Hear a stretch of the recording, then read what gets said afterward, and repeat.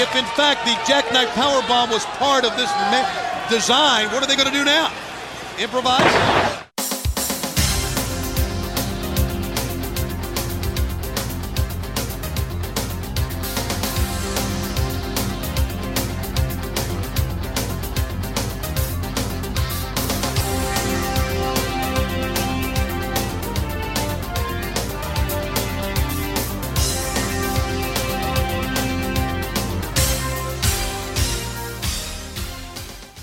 Hello everyone, and welcome to Let's Go to the Ring, where we take a look at the good old days, and not so good old days, of World Championship Wrestling series by series. I'm your host, Bob Moore, and sailing through several plate glass windows without evident harm to join me is Alec Bridgen. I mean, I guess there's a door I could have taken, but this is a lot quicker. I mean, it is your house, I guess it's your choice. Yeah, fair enough. How's it going tonight, Al? Good, how's it going with you? It's going okay, though I have to admit it felt like a lot more work this month. My break time is over. Yes. We are returning from the movie theater to go back to the arena for a look at WCW's 2000 replacement for the Road Wild shows, New Blood Rising. Our time is now. What, like now? Yeah. Right? Oh no, Al, the New Blood, they're rising through your floorboards. Oh. Quick, pin them down with the table. That was close. Especially because I don't have floorboards. I don't know what you're even seeing. Yeah, you write the script before you look at your buddy's floor, you know. Yeah. Tile. Yeah, if they get through Terrazzo, I'd be really worried. Yeah, I mean, hey, if anyone could. I mean, Vampiro always does that rise under the ring thing, right? Oh, it's true, yeah. Fair enough. New Blood Rising was held on August 13th, 2000 at the Pacific Coliseum in Vancouver, British Columbia, in front of 8,248 fans, of which 5,307 paid. Now, the arena is recorded as holding around 16,000 to 17,500 people, depending on configuration. So WCW's barely got it halfway filled there. Yeah. You can definitely tell. Oh, yeah. Even give them the benefit of the doubt of, say, a couple thousand maybe, because how they have that stage set up. Because you can see in Sting's entrance, when they do the light flashing, yeah. They have the back area, so they don't have like a full like circle or like a dome sort of effect on them. But still, that's not 10,000 seats are covered up. Yeah. They've done a decent job with the lighting at times where it kind of like darkens the upper tier of the arena, so you can't see as well that so many of those are empty. Yeah, like it's really in Sting's entrance you really see everything. When you have a bright light. Yeah. Because they pointed dead ahead towards the stage, this big flashing strobe light, yeah. Yeah. If you read the wiki page for this arena, there is zero mention of this show, or any WCW shows being here. Excised from the record for probably good reason. Apparently it was a really big venue for rock bands in like the 70s and 80s. Kiss came there twice. And then Kiss came there for this show, too, with the Demon, yeah. They're treated equally well, I'm sure, all three times, yeah. David Bowie also performed there. In fact, recording this performance at the arena released on DVD. Oh, okay. I'll have to track that down and see what this arena looks like. Most recently, it was used as part of a League of Legends tournament in 2017. Okay. Yeah, it's the first esports there. Although my favorite stat I noted was that it's often the fill-in venue because movies are filmed in Canada to save money, even now. Mm-hmm. So you need venues to match other venues. Like you can't go to Madison Square Garden, for instance. So you go to here, which is a nice arena, but it's also in Canada, so it's cheaper. Most notably, it's used in the film Slam Dunk Ernest. Yes, for their basketball arena. So wait, they left that on the wiki page? Yes. Oh my gosh. That tells you how much they hate this show. Yeah, like I said, whoever filled the wiki page out, they were very, very thorough with certain details about the band and like which year they performed, which album they're promoting. But yeah, then zero mention of this show at all. I almost want to go back in and start editing wiki pages and add that. Just see if someone scrubs it again. Yeah. But then I realized it's not really worth the effort for this show. Redacted. Yes.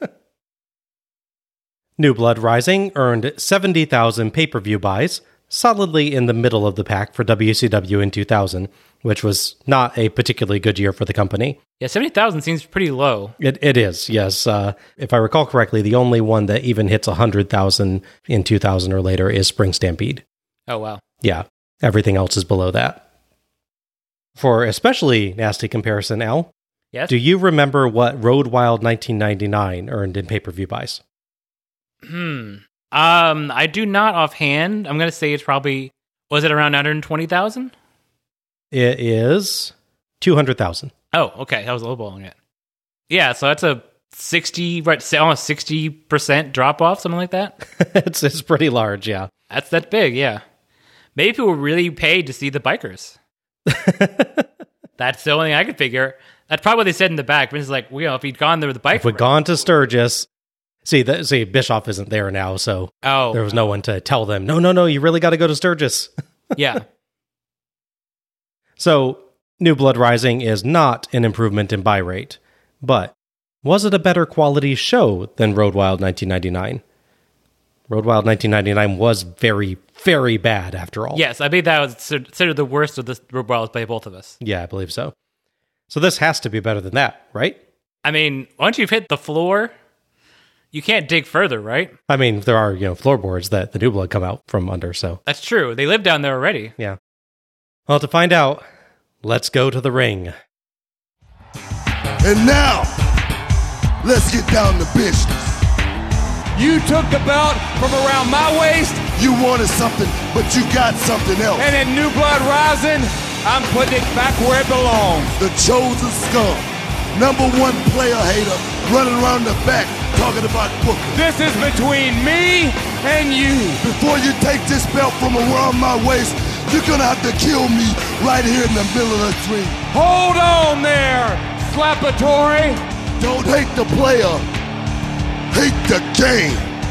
Slapnuts Theater, here's your show. That's just right. As far as Booker T goes, I wonder how his bad knee's holding up. We're gonna go to war. He knows everybody wants that belt. I carried this company on my back for 2 years.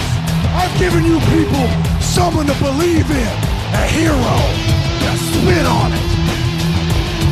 This company's giving you everything on a silver platter. I'm gonna go over. I never liked you, Nash. This is going to be a train wreck. Now it's time to pay. Scott Steiner. I don't give a about you. I don't give a about Goldberg. Goldberg is a maniac. I'm a fighter.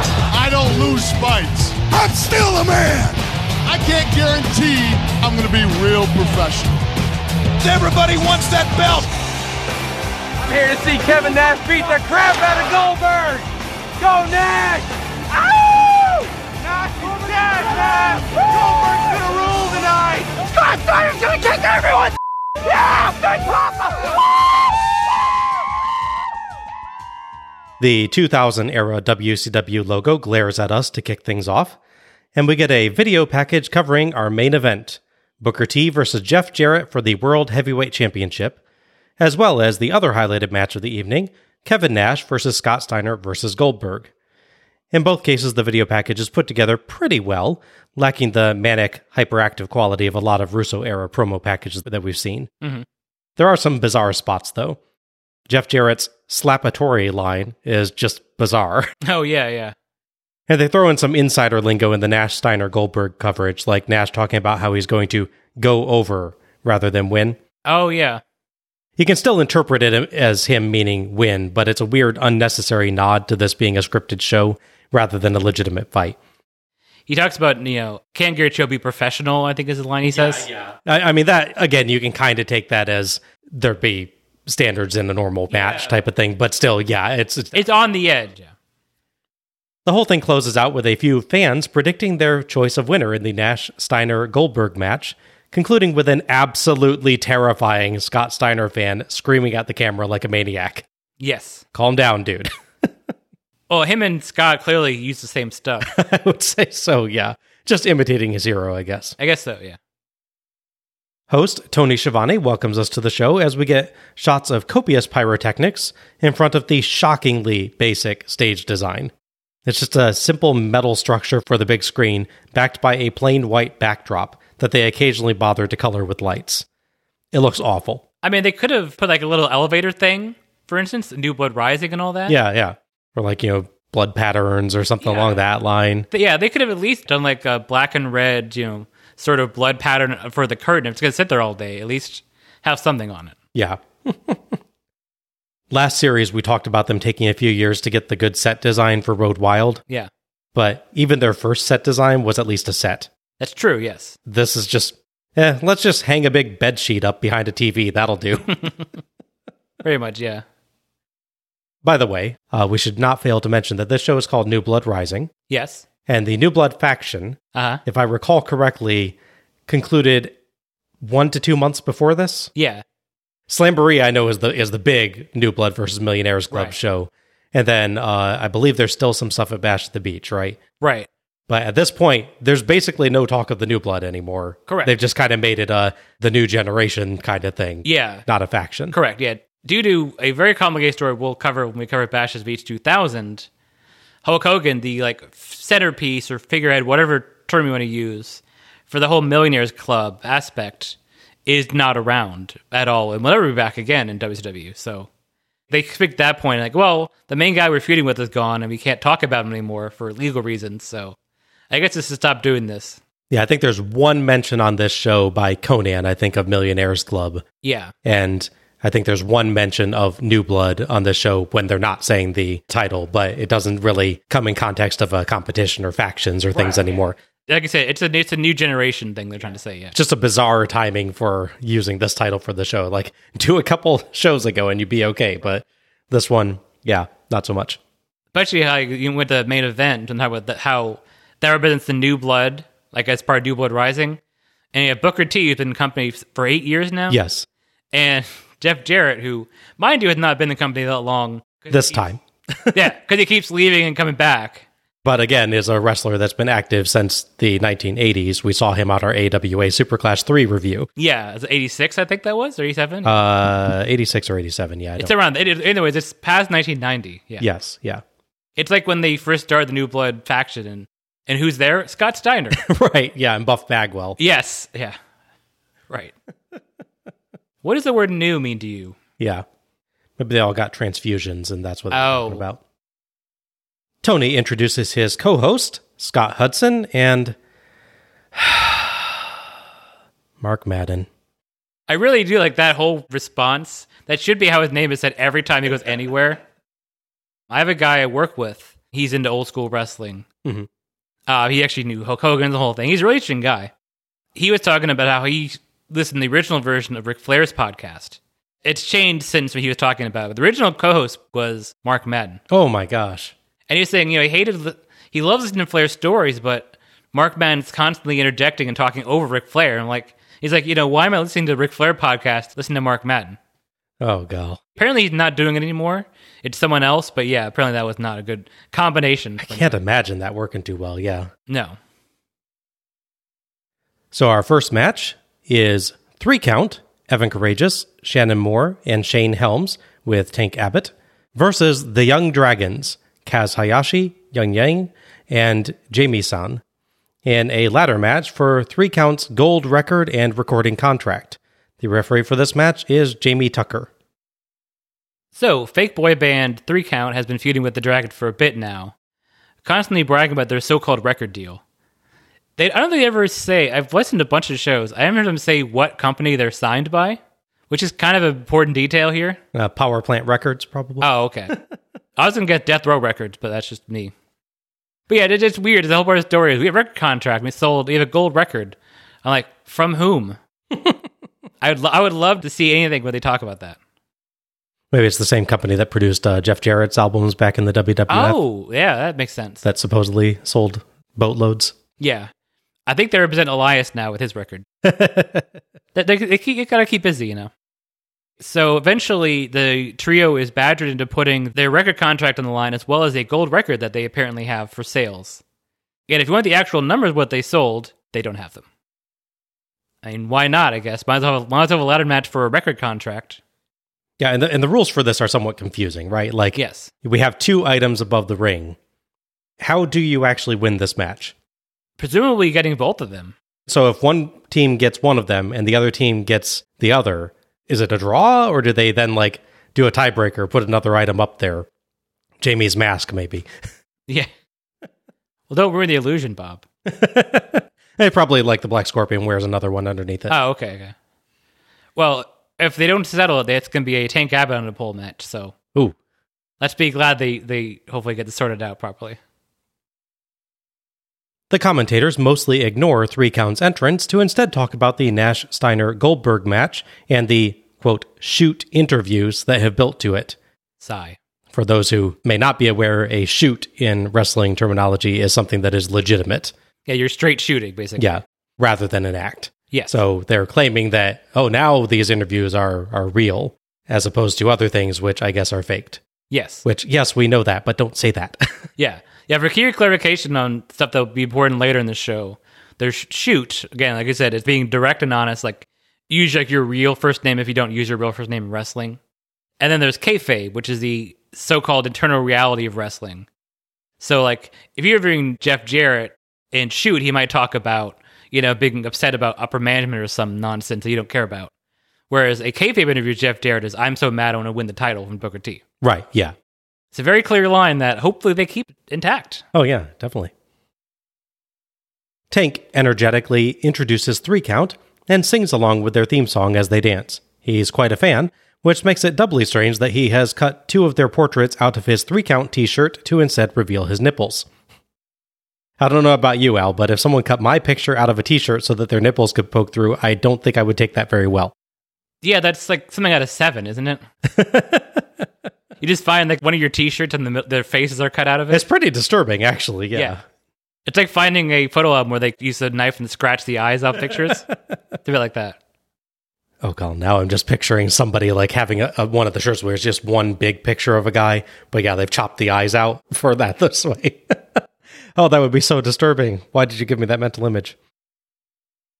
The Young Dragons theme interrupts the music, angering Tank. As they enter, Tony explains that 3 Count's gold record for Do the 3 Count is hanging above the ring, as is a recording contract. He says 3 Count want the gold record back, and the Dragons want the recording contract so that 3 Count can't record. 1, I'm pretty sure that you could just have another one of those printed up, and 2, the way Tony describes this makes it sound like whichever team gets its chosen item first wins, which is not how this plays out. Yes. I will say there's a show earlier this year where they fight over someone's contract, and because the person that wins it destroys it, apparently that is now null and void. Okay. That's just contract law in WCW, I guess. I guess so. It's not like printers exist and computer save files or anything, right? Yes. I do have one other issue. The song is Do the 3 Count? Yes. Shouldn't it be Get the 3 Count? Well, possibly. I'm sorry, that makes too much sense. So do is a correct way to say that. Don't try and interject your logic into WCW, Al. I'm so... Has no place here. Yes. Hudson calls Tank a mark for 3 Count. Next to a guy literally named Mark. This is true. Better settle in and accept the insider lingo tonight, I guess. Yeah. Jamie and Helms start us off, as apparently we have actual tag rules in this. For now. They rapidly counter-wrestle until Helms knocks Jamie down with a back elbow and sprints for the ladders, chased by basically everyone else. They fight over the ladders, and Yang hurls Moore into a barricade so hard that Yang goes butt over tea kettle. Yeah. One of the funniest spots I have ever seen. Yeah. He's going for that, like, the throwing him really hard Irish whip thing, so you, like, throw and they basically do a jumping back bump. Yeah. But yeah, he takes way more of a bump than the guy threw at the railing. Yes, very much so. Yang snags a ladder and takes it to the ring, and Moore attacks, but Yang back body drops him legs first into the ladder. Ow. Yeah. The remaining fighters join as the tag rules are already out the window. Yes. Helms powerbombs Jamie, and Moore hits a rotating splash, going for a pin, but quickly letting go since there's no pinfalls. 3 Count get all 3 Young Dragons on the ladder propped across the ropes. Then Courageous boosts Moore up to splash all 3 of them. Mostly. Yeah, I mean... Would it even hurt you in the middle at all? I don't think so. I mean, it would be a lot of body weight pushing down on you. You wouldn't feel the impact, but it'd be the pressure, I guess. Right. I get the idea they're on the ladder, so that's like a flat-ish surface. Yeah. But it's in the corner and it's balancing on the ropes, which have give. Yeah, true. So it's not like taking a flat bump on something on, like, say, the canvas, which has much less give. Yeah, that's fair. Yeah, and probably didn't hurt at all. Yeah. Felt like, a fluffy pillow landing on you. Yeah. Ladder stunts continue as people try to climb and get taken down. Notable spots include double springboard clotheslines to Helms and Hayashi by Jamie and Moore, a dangerous-looking neck drop by Moore to Yang, Helms super kicking Yang down as he runs with the ladder and then double leg dropping him with Moore, Yang backflipping off a ladder, dodging a clothesline, and perfectly timing a jumping spin kick to Helms as Hayashi does one to Moore. Mm-hmm. That was great timing there. Oh, yeah. Courageous power slamming Hayashi onto a ladder, and Moore catapulting a ladder into Jamie's face as Helms holds him. The camera mostly misses a Yang moonsault to the outside. Courageous and Helms set up ladders in the corners for no other reason than that Yang and Hayashi will eventually hit splashes off the top of them to Moore. Seriously, what else were those ladders going to be good for in the corners? Yeah, fair. Jamie climbs and gets the record, but Helms and Courageous dropkick his ladder over and Tank catches the record. Hudson notes that Jamie didn't touch the canvas with the record in his hands, which seems to suggest that 3 Count get credit for the retrieval. The match continues. Yang and Hayashi knock Tank down with a ladder and knock Helms and Courageous around with it, then place Courageous inside it, and the Dragons have fun closing him in it repeatedly until Jamie leg drops him. As Hayashi and Yang climb for the contract, Hudson claims that this will give them a clean sweep since they got the record too, despite being the one that suggested that they hadn't gotten credit for the record retrieval. Yeah. Oh, nice job, Scott.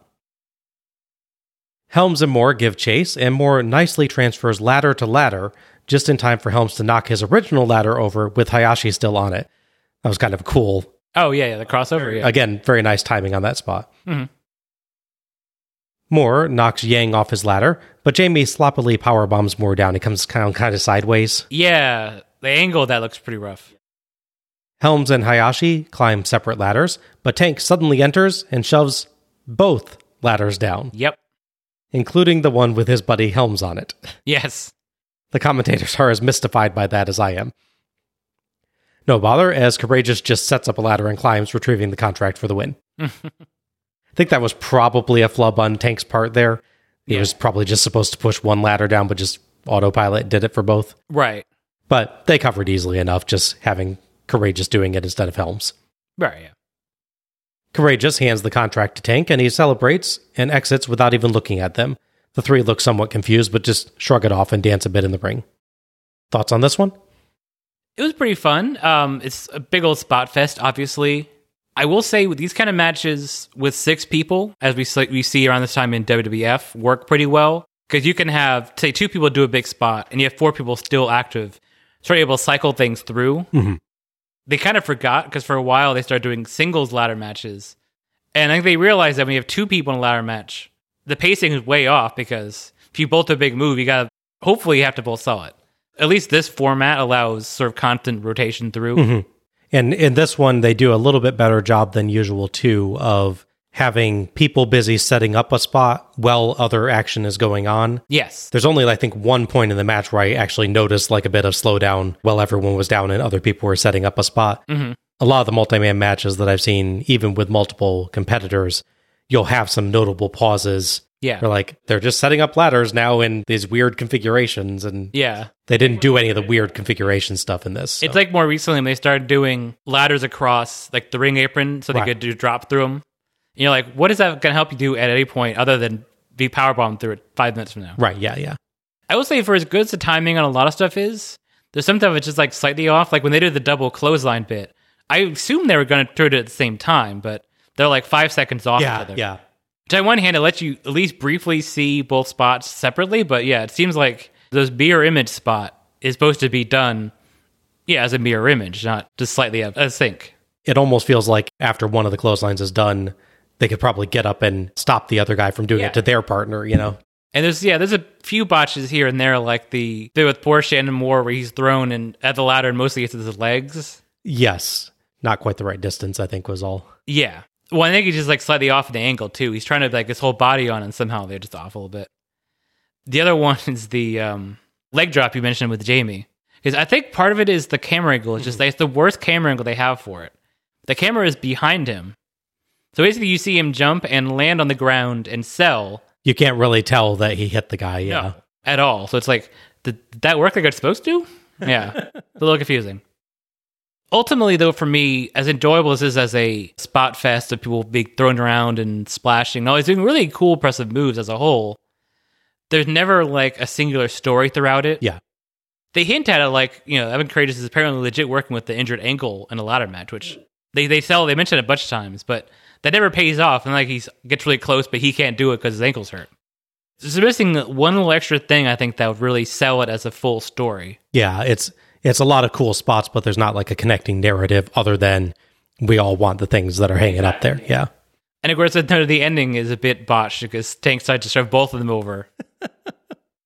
Oh, and if you want a fun game while watching this match, take a shot every time Tank is bumped by somebody and completely no-sells it. Because he has this habit of sort of standing on the apron and he'll turn his back to like the crowd and like yell at them, or someone will bump into him like running the ropes and he'll be like, huh, that's weird. At least he is, a really big guy, so you can kind of, yeah. This kept a faster pace than a lot of the multi-man ladder matches of the era. There are a few spots where people set up ladders in clearly unnecessary ways just to hit a spot, or sometimes so the other team can hit a spot. But much of the time, the placements make good sense as things that could actually win them the match. Right, yeah. In this one. The spots are creative, and there's some genuine highlights there with particularly good timing, like Yang's excellent backflip duck spin kick combo. Mm-hmm. It's just a little confusing how you win the thing. Like I said, what happens if different teams get the record and the contract? And do you actually have to hit the mat before you've won one of the prizes or not? Jamie doesn't get credit for the record because he didn't hit the mat, but then Courageous immediately wins the match as soon as he has the contract in his hands. Yeah. Those minor complaints aside, I thought this was a good, energetic opener. Mm-hmm. Yeah, I think it's a good highlight for the so-called new blood they have here. Yeah, I just wish they had slightly more detail here to really sell overall story. But it's a good opener for sure, yeah. Interestingly, on the very next Nitro, due to something I'll cover later on in this episode, Tank Abbott appears with Vince Russo, and suddenly he's super bad Tank Abbott. And it's like, mess with me if it's a tank, and he's standing there like, I watched you yesterday. Dancing like an idiot. Yeah, with your nipples out from this t-shirt. Because there's this weird disconnect in the show's own reality, because, this big dancing idiot on Monday, suddenly, you can't mess with me, rawr, scary. Yeah. It quite make a lot of sense. They would also briefly start this whole story where Tank seemed to think that he had won everything, which is the kind of you get from the end where he walks off. Yeah. It would lead to 3 count turning on Tank Abbott, but it wouldn't really go anywhere because he would leave the company within like a month, maybe month and a half after the show. So sadly, there's no 3 count for the Tank Abbott match for you to enjoy, Bob. I gotta say, that actually would maybe be a little bit interesting. Like, there are 3 agile guys, and he's a big, beefy dude, so I could see that being an interesting Clash of Styles kind of match, if you did it right. Yeah, in theory. I don't know if Tank Abbott is the vehicle for something like that, but you picture, like, that same idea with Ray Traylor. Mm-hmm. I could see him taking that match concept of 1 big guy versus 3 smaller guys and making a cool match out of it. I think, if I remember the timing right, I believe Uncensored 2000 has a match just like that. Okay. It's, what's his name? It's the blonde guy from Nasty Boys. I thought you meant a match I actually would want to watch. I'm just saying. I would say they actually do a 3 count versus 1 bigger guy. It's just, again, WCW can't quite get an idea correctly. Oy. Okay.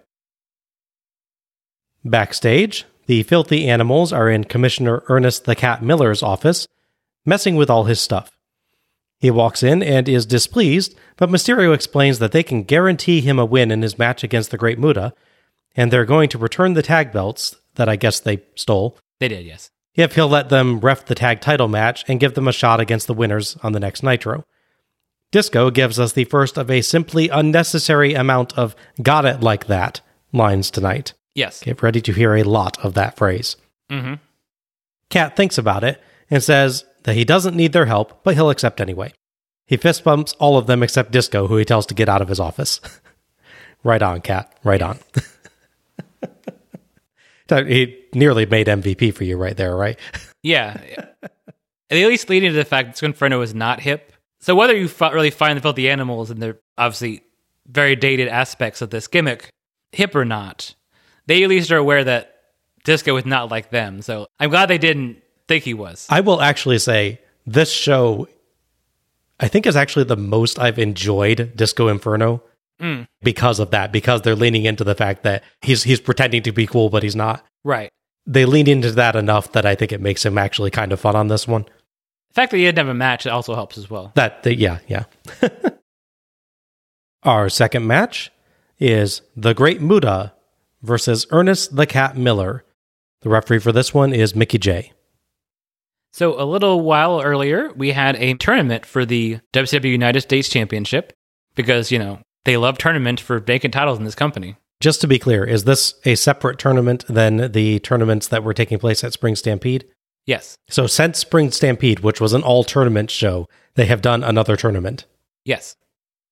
This company. Yeah. It's how they got the title off of Scott Steiner. Oh my gosh. Yeah, and stripped the title, then had a tournament for it. And just in case you're not following these in order, Spring Stampede was in April, and this is in August. Yeah. So yes, just to clarify, this is at the very least second tournament this year I have record of for the same title. Wow. So anyways, as part of that tournament, Muta and Vampiro actually fought each other. So it seemed like based on when they acted, they were at odds. So at one point, they ended up in a match where the Cat's also involved, and they aligned themselves together, and they attacked Ernest Miller. Oh, okay. So that's how they sort of start this whole Vampiro Muta Dark Carnival thing. Miller does not like, being betrayed and double-teamed. That's what sets this whole thing in motion where they're just generally creating chaos backstage because that's kind of the theme of all these shows is there's always chaos backstage, there's always fighting and all sorts of fun stuff back there. Muta comes out in a black and gray kind of hooded ninja outfit and generic Asian person music. Cat comes out to his usual James Brown ripoff MIDI music. Yes. Cat gets a mic. He says, Muta doesn't understand English, so he'll break it down so Muta can understand it. He's the great Muta, but Cat will kick his great ass. If he doesn't understand English, you speaking English is not going to break it down. Right, no, I wouldn't at all. Cat slugs Muta with the mic. DQ? No. Cat gets some early strikes, but Muta fires back and hits the power drive elbow. Still looks great. It does, yeah. And several arm holds. Tony criticizes the line, "The Marquis says wrestling," as a lame cliche, and claims it actually says, "try to win." So we're World Championship try to win now? Yeah. WCTTW? Yeah. I don't think that quite rolls off the tongue very well. No, it is not. Muta and Cat trade off with various punches and kicks. Tigress, or Tiger Us, per Tony, of the Filthy Animals, comes down the ramp. Cat dodges Muta's handspring elbow and jumping spin kick, and sidekicks Muta out of the ring, throws him into the barricade, and lands another sidekick before rolling him back in for two. Cat lands a split-legged uppercut, but Muta hits a dragon screw leg whip, and puts on an ankle lock, but Cat gets the ropes. Cat dodges the top rope moonsault, but Muta sprays green mist in his face. DQ? No. But Jay is kind enough to try to clean Cat's face with his shirt. While he's distracted, Tigress hits Muta with a top rope chair shot that gets 2 for Cat. Cat blocks Muta's strikes, lands kicks, and finishes with the feliner spin kick for the 3 count and the win. Tigress nods in satisfaction as Tony notes that he's not sure how much of a difference her chair shot actually made, but claims the Filthy Animals held up their end of the bargain. I mean, Cat did win, but not directly because of them. Cat seems pleased and dances. Madden says horrible things about Tigress. Tony admonishes him a bit. Thoughts on this one? I wasn't as big a fan of this as I thought I might be. We talked about before on other shows, Ernest Miller with someone with a lot of wrestling ability as well as experience with martial arts would be a good combo. Mm-hmm. Because you can sort of fill in deficits he has of holds and, the structure of a match necessarily. But you need someone that has the speed and experience to sell the kicks right and do kicks and, all the stuff that you didn't get. Like, we talked about with Glacier. Glacier fighting Ray Traylor doesn't make a lot of sense. You get other people for that. With that in mind, I don't know. I thought the pacing kind of odd here. I don't think it's a bad match, but it was weird combination because they'd be like a slow armor leg hold, like Muta does both of those, and then something like a real fast kick. So it's this weird asleep awake sort of thing, if that makes any sense. Okay. I don't know. I'm still disappointed, to be honest with you. I didn't hate it, but I will say the interference to Tigress is interesting. Yeah. So she jumps off the top rope, holding the chair like long ways, closed in. She makes so little contact and makes no noise. And this is a show full of chair shots, and we know what a chair shot that sounds like, or a chair to the back, or other objects sounds like. So when someone drops a chair to somebody, and there's zero sound, I'm like, what happened exactly? And as you mentioned, it's weird that her interference isn't the end of the match. Right, yeah. The entire idea of the bargain that he supposedly had with the Filthy Animals, we can guarantee your win. Yeah. And instead they fail to get the win for him, and he does it himself. Yeah. You could maybe argue, yeah, she probably knocked Muta a little bit loopy with that chair shot, and that made him slower for Kat's moves, but it still is a little bit odd that they really haven't been responsible for the finish of the match. Kat is himself. I think I joked when we were watching it that maybe that was the finish, but that chair shot was just so bad. He's like, I'm not going out of this. Yeah, kick me again, makes it better. Yeah, I could see I don't that. think that's actually true, but that's in my headcanon for that. I think I lean ever so slightly the opposite direction. I think I felt better about this match. It's not a great match. Okay. I felt it was pretty good. All right. I'm probably grading a bit on a curve because the last Cat match that we saw was Cat versus Bagwell from Road Wild 1999, and that was absolutely awful. Oh, compared to that one, yeah, this is a lot better. Yeah. But honestly, Cat in this match just does more. Oh, yeah. He blends wrestling and karate into a more cohesive style and shows much more variety. So I feel like this is the matured Cat style. Sure. No, which works well. Mm-hmm. Muta, of course, was still Muta. He's still capable of some of the best strikes in pro wrestling and a dynamic and interesting performer. I wasn't fond of the lack of DQ rules, and as even the commentators note, and as we discussed at length, Tigress does not really guarantee a win for Cat so much as kind of help a little bit. Yeah. But still, I thought this had some good back and forth, and it was a fun enough watch. It did a lot to build up Cat, too, with him beating a legendary performer like Muta. I think it does a lot of good for him. Mm-hmm. It would have been a nice touch to your point. So Cat's the commissioner of WCW. If you're going to do this spot where he's missed it and with the referee, do a thing where he audibly says to the ref, no, don't DQ him. Yeah. Because he thinks he can win. Yeah, I've seen it noted places that like everything on this show is technically conducted under no DQ rules, but I could not find a single spot anywhere where someone actually says that. Yeah, no. Well, there's a point in the last match where they talk about you have to break the hole before this count or you get DQ'd. Yeah. And they're actively calling for the ref to DQ somebody. So That's true, yeah. Backstage, Buff Bagwell is looking for his mother, Judy, but can't find her. Tony reminds us that later in the broadcast, we'll see the Judy Bagwell on a pole match. Our third match is positively Chris Kanyon versus Buff Bagwell in a Judy Bagwell on a pole match for Judy Bagwell's managerial services. The referee for this match is Slick Johnson. So later in the broadcast apparently means right now. Yeah. I guess it's not incorrect, but it's definitely misleading. Yes, a little bit. So at this point, Kanyon's quite pleased with himself because him, as well as the other New Blood faction members, really disheartened and embarrassed DDP. Right now, DDP is temporarily out of the company. He's sort of selling how upset he is with everything that went on. So at this point, Kanyon is really leaning into his I'm ripping off DDP thing.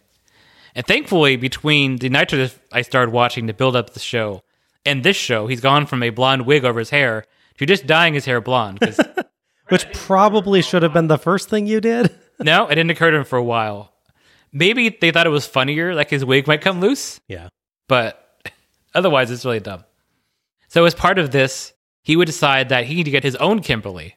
So I get that, in the sense that DP's famous for being with Kimberly. But we're also coming off the story where Kimberly betrayed him. That's true.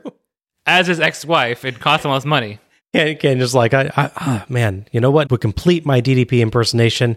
I need a lady who will betray me and punch me in the balls. Yeah. Whatever floats your boat, Kanan, I guess. Yeah. Not the best at planning, let's put it that way. No. For some reason, they decided to really lean into the comedy aspects of this and bring a lot of people in wrestling you would not think actually being in the wrestling ring. Yeah. He's booked in a mixed tag against Buff and his mother. So he abruptly comes into the locker room where Shane Douglas and Tori Wilson is talking, and he says, "Oh, we're booked for a tag match, me and you, for Tori." But she doesn't want to go, so he leaves upset, and he grabs Pamela Paulshock, the backstage announcer lady, drags her out, and now she's his partner, apparently. Okay. And so when it doesn't go his way, he's threatening her. So she's in peril. Who is the one person that would run to her rescue, Bob? Judy Bagwell. No, she's already out there. Oh, okay. If you guessed Gene Okerlund, you would be correct. Oh, okay. That explains some of the references later in the show. So earlier, Gene Okerlund was attacked by Kanyon, given the Canyon Cutter. But yeah, so Gene Okerlund runs in and gives a ball shot to Chris Kanyon. Oh my gosh. So this sets up a tag match on Thunder, which Kanyon challenges Buff and Gene, who are doing an interview together backstage, to another tag match. And he has a mystery partner, Mark Madden. Oh, go. Yes. This company not only books Mark Madden in a tag match with Kanyon, he also booked him in a singles hardcore match, in air quotes, against Gene Okerlund. Al? Yes. I think I have rarely been more glad that you are the one that covers the TV episodes. Because that sounds absolutely awful. It is, yes. Oh. Gene Okerlund officially has 4 matches in his career. One I'm actually familiar with. One was done in the early 80s. Yeah, right. I remember seeing like the training videos for that. Yeah. That's his only match until that tag match. Wow. And then his singles match again. So it's 84, I believe that match is. And then 2 matches within a week in 2000. And his final match is not really even a match. They do an angle on SmackDown in 2012 where he's booked as Sheamus' partner. Of course, he doesn't really wrestle. But yeah, so those are his 4 matches, 2 of which are against Mark Madden. Wow. That's a storied feud in wrestling history right there. Yes. Instantly, so I watched all of the shows. I couldn't find any reference to explain why is Judy Bagwell on a pole. I looked, believe me. Of all things I was trying to find in the story is how they got to this point. Oh. I could find nothing. Okay. The closest I could find was Buff Bagwell agreeing to the match. But no one saying why this was. Yeah, no, I couldn't see Kanyon say, I'm with this match because something, whatever. Wow. Yeah, I got nothing on that. Okay. Man. My sympathies, man. Mm-hmm. Kanyon uses DDP's theme music and dresses as much like DDP as he possibly can. Kanyon drives Judy Bagwell out, tied to a forklift, as the commentary team makes a ludicrous amount of fat jokes. Yes. Kanyon lifts Judy high up with the forklift because she is fat, you see. She's not very, really. She's skinnier than Mark Madden. That's true, yeah. Kanyon gets a microphone and asks who's better than Kanyon. He knows that this was supposed to be Judy Bagwell on a pole, but he searched second-rate Canada and couldn't find a pole big enough. Someone holds up a Canadian flag with a marijuana leaf on it. Kanyon dubs this a Judy Bagwell on a forklift match, so our third match is positively Chris Kanyon versus Buff Bagwell in a Judy Bagwell on a forklift match for Judy Bagwell's managerial services. Our referee for this match is Slick Johnson. Buff Bagwell's music hits and he charges down and tries to lower Judy down, but Kanyon attacks. Buff flings Kanyon outside and throws him into things as they fight in the crowd. Madden makes simply horrible comments about Judy. He does, yes. Back in the ring, Kanyon slugs Buff in the crotch and hits a middle rope Russian leg sweep for 2. Madden claims Judy's going to jump off the forklift, but Tony, sounding very tired, reminds him that she's tied to the forklift. This is a note. This is the 3rd match of an 11-match show. Yes. Yes, that's for reference. He's already exhausted with this man. Yes.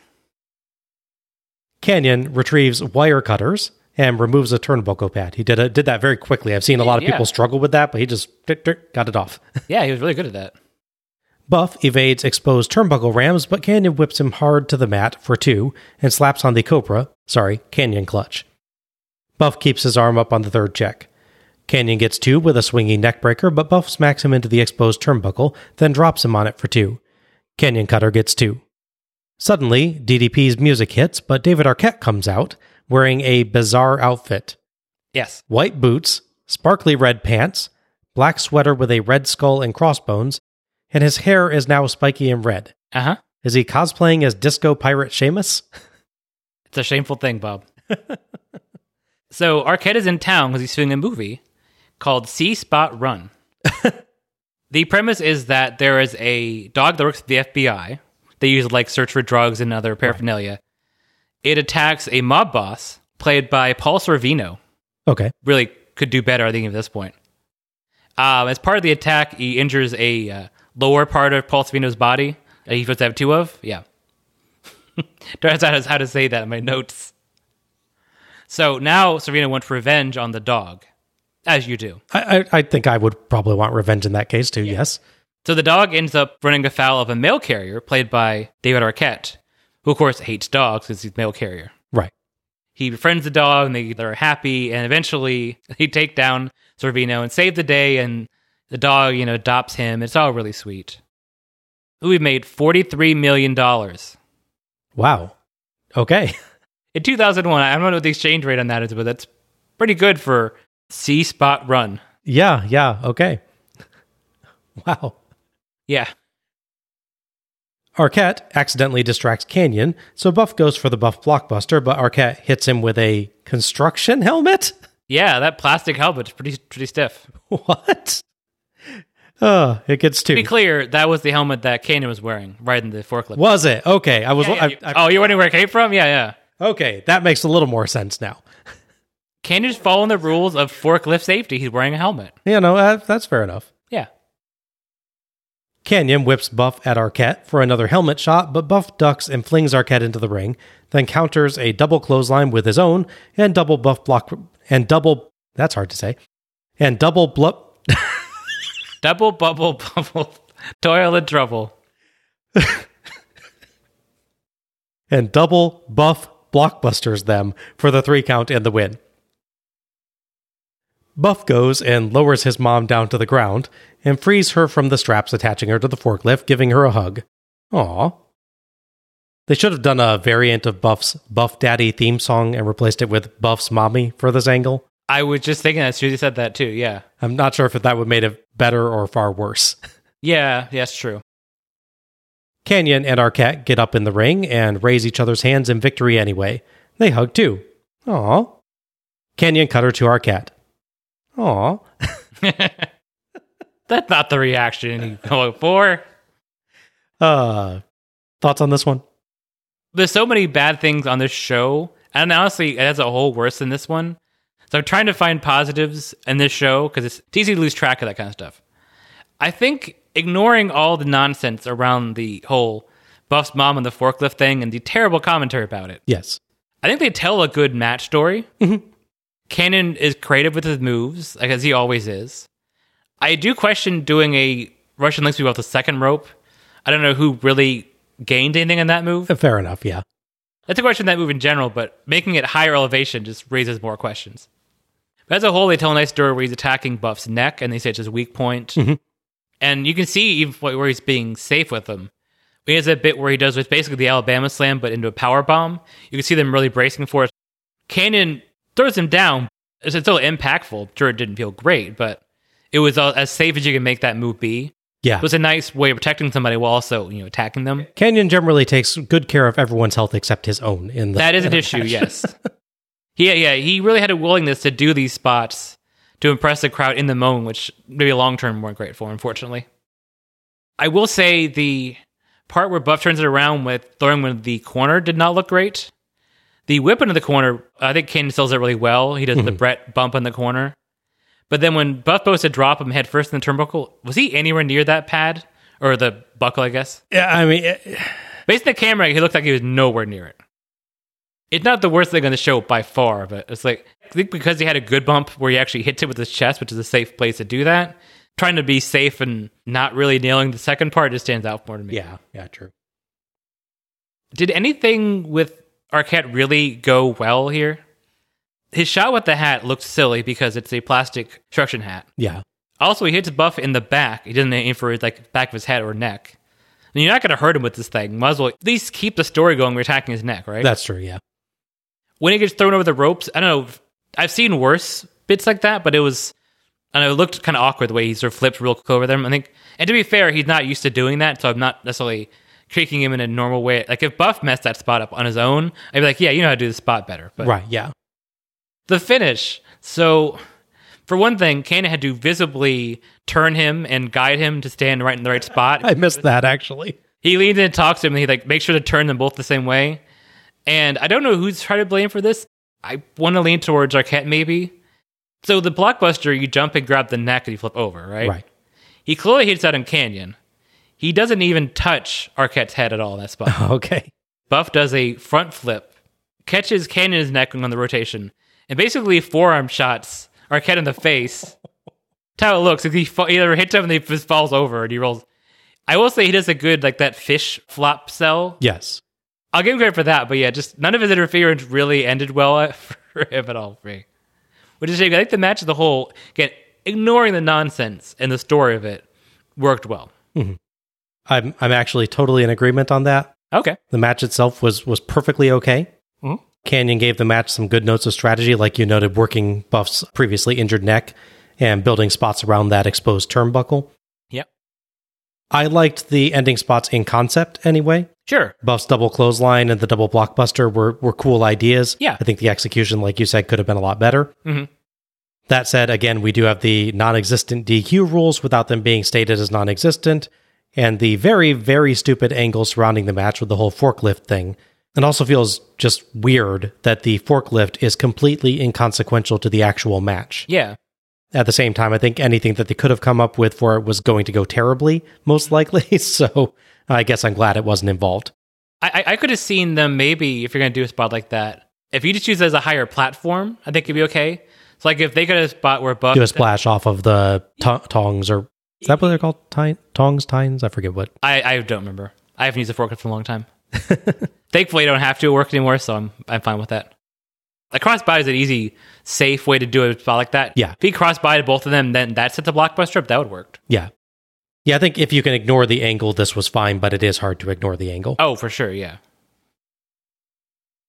After this, Canyon would actually leave WCW for a while. He'd return in February of next year, right before the end of the company, unfortunately, to sort of reignite the whole DDP Canyon thing and sort of wrap that up eventually. Gotcha.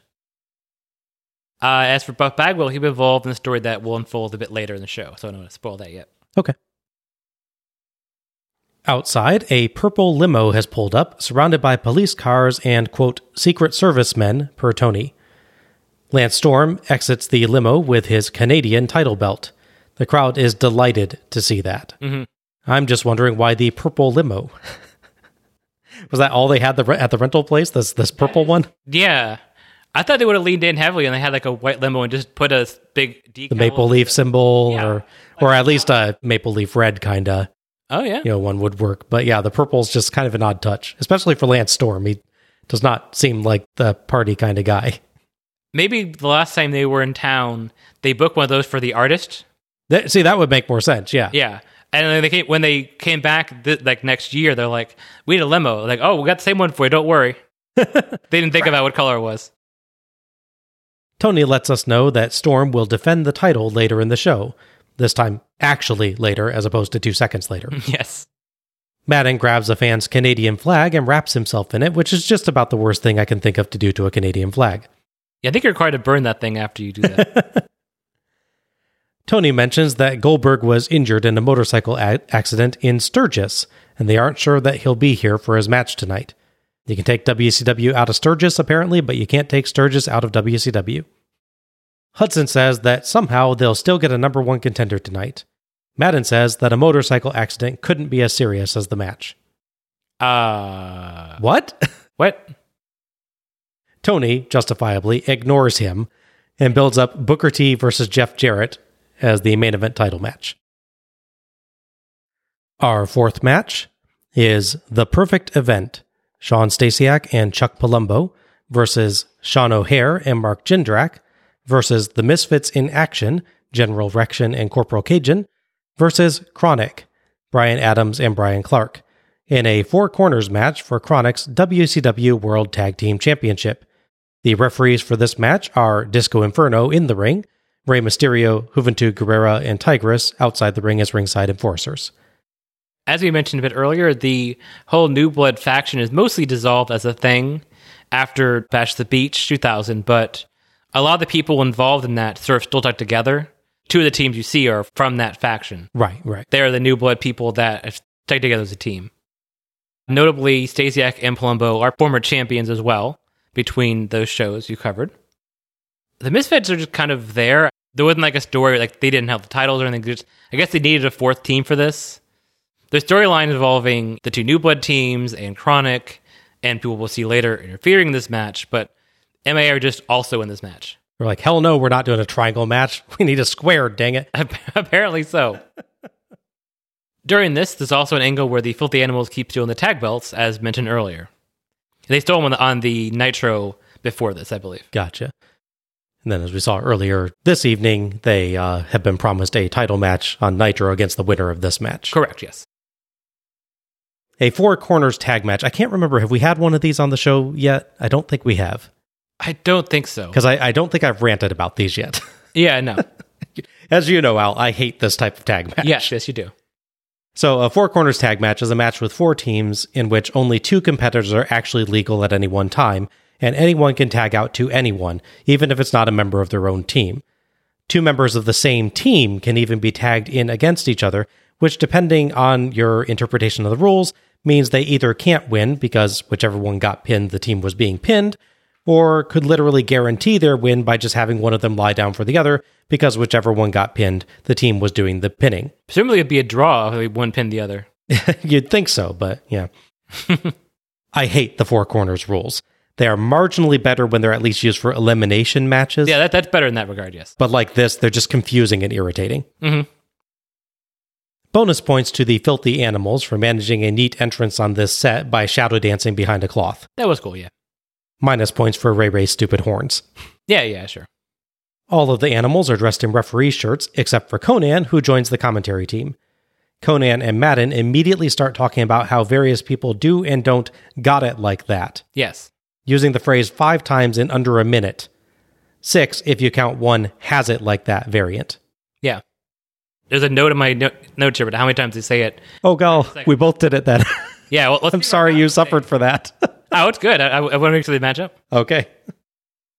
Madden also calls Konnan Carlos because we're shooting. Yeah. Tony gets the discussion refocused on actually discussing the competitors in the match, and Hudson brings up potential allegiances forming between O'Haire, Jindrak, Palumbo, and Stasiak, though the other commentators doubt they'll last through the match with the titles on the line. Tony notes that the Filthy Animals, who have a match on Nitro against the winners, can basically pick their opponents here. Disco gets a microphone, insults the crowd and the competitors, and notes that he and the other Filthy Animals are officials tonight, so if anyone attacks him, they'll be DQ'd, fined, and sent to Alaska to wrestle polar bears. I want to watch that show, personally. Yeah. I've got it like that, Disco says, prompting Konnan and Madden to say that 6 more times in under 30 seconds. Yeah. Hudson asks if they can retire that line already. Adams and Palumbo start off, and Adams overpowers Palumbo and chucks him outside, where Mysterio and Juvi beat him up. Stasiak charges Adams, and Adams beats him up too, and hits a full Nelson slam. Tags to Cajun and Jindrak earns 2 with a nice dropkick. Konnan describes Cajun as inbreeding gone wrong. Hudson rather logically asks how inbreeding can go right. Cajun soon tags Clark, and the 2 double-team him. Palumbo charges and lands a super kick to Clark, in that Clark probably felt a breeze as Palumbo's foot passed well to the side of his face. Yes. What was that? Konnan asked for all of us. Yes. Jindrak tags O'Haire, and he shows off some impressive agility, somersaulting over Clark off the ropes and landing a jumping back spin kick for 2. Clark gets a slow 2 count with a tilt-a-whirl slam. Tag to Rection, and Disco does not even get there to count for his spin wheel kick. O'Haire impressively catches a Rection leapfrog with ease and powerbombs him. Rection is not a small dude. No, he is not. Disco forces O'Haire back on some corner punches, allowing Palumbo choking and a Tigress Bronco Buster, but when Mysterio tries one, Rection boots him in the crotch. Konnan dubs that the Nutcracker Suite. Dude, Mysterio's on your team. Show some sympathy. Also, does that count as a ref bump? I guess. Yeah, technically. Later, when Stasiak boots him into the corner, Rection does Sting's favorite spot, falling and accidentally headbutting Stasiak in the crotch. Mm-hmm. Cajun nicely sneaks in a tag during that. Super slow 2 counts for Cajun's splits clothesline and a Stasiak gutbuster. Cajun tags Rection, who runs wild with clotheslines, but O'Haire levels him with one of his own. Palumbo goes for the pin, and Disco hesitates, but counts 2 even though Palumbo was not the legal man. Palumbo gets in Disco's face. Dude, he cheated for you there. Heels aren't always smart, Bob. Yeah. Palumbo sleeper on Rection, and Disco visibly tries to wake Rection up between checks and even shakes his arm to fake that he's still conscious. Yes. Okay, that was pretty funny. That was pretty good. That one, yeah. Palumbo tags Stasiak, who gets 0 with a shoulder block as Adams breaks. Tag to Cajun. Rection and Cajun get knocked outside, care of Stasiak, Stasiak care of Adams, and Adams care of Jindrak and O'Hare. Mysterio and Guerrero beat up everybody on the floor. Jindrak and O'Hare double-team Clark, and O'Hare hits a beautiful Shantam bomb. He does, yeah. It's just, oh my gosh. That guy, for his size, is just super, super agile. Oh, yeah. Rection clotheslines O'Hare. Jindrak DDT's Rection. Cajun DDT's Jindrak. Palumbo suplexes Cajun, and Adams and Clark set Palumbo up for high times. But suddenly, Vampiro and Buddha charge in. Palumbo rolls up a distracted Adams for 2, but Clark hits the meltdown pump handle slam on Palumbo for 2. Disco just flat out refuses to count 3. Yeah. Stasiak attacks, but Adams flings him onto Jindrak and O'Hare, and Adams and Clark hit high times on Palumbo as Lieutenant Loco, Chavo Guerrero Jr., appears, decks Disco, utterly fails to put Disco's shirt on, and counts 3. Apparently that's legal. I guess folks should just make referee stripes part of their regular ring gear, and then they could just always count pinfalls for themselves. They wear this like military getup. He could have just had a ref shirt under his military outfit. Just, take it off. Yeah. Clark fights off Jindrak and O'Hare and decks Disco, as Conan complains that Cat double-crossed them. Conan is displeased with facing Chronic. The Misfits celebrate with Chronic. Okay, so the final It Like That count from entrances to match end. I have 11. You've missed a few. Oh, did I? Yeah, Okay. you want to hazard a guess on how many there actually are? Do you have 15? A little bit higher than that even. 18. Wow. I will say I counted a couple that didn't say got it like that, where they used like has it like that or something like that, but still. I was sitting there angrily on my computer, just like counting my fingers up as they went by. I'm like, oh no, I switched back to my first hand again. Not a good sign. It gets so agonizing.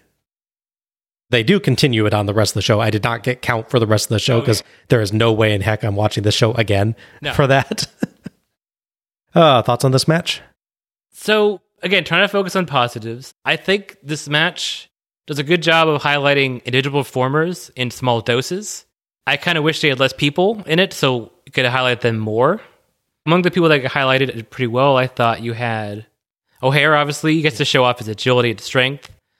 The part we talked about when watching the match, I call him Morris because I don't hate his other fake name, but when Hugh Morris comes in, he clotheslines 2 of the 3 New Blood people, but then he gets taken out by O'Hare. Right, yeah. O'Hare gets to be the one that looks good in that segment still, yeah. You can tell they know they've got something with this guy.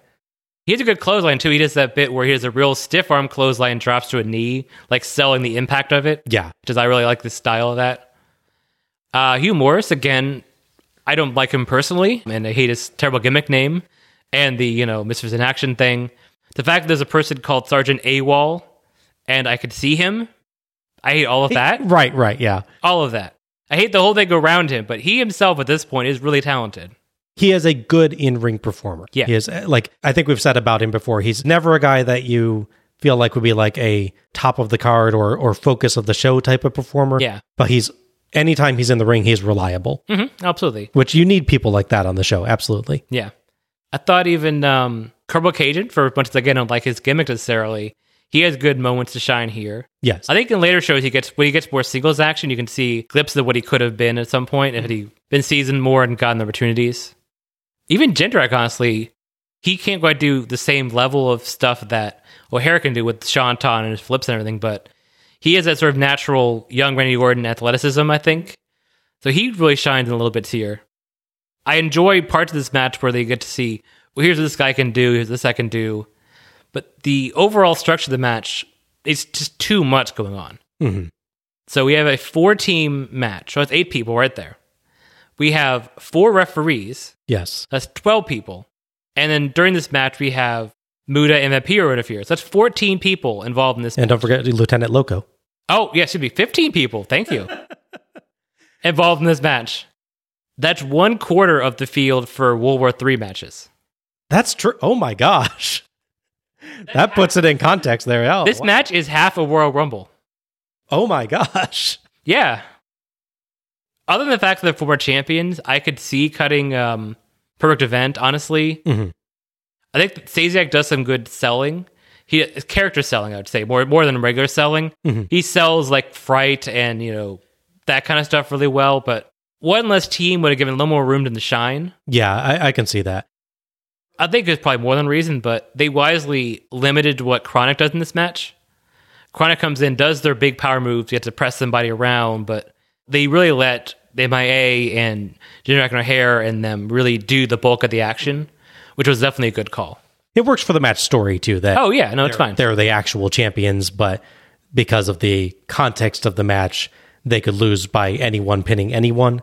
Yeah. So I think it's Tony mentions that at some point, like Chronic have to be worried here because they're the ones that lose the titles if somebody else gets pinned and they can't get into the match. It would behoove them to be in the ring as much as possible. Yeah.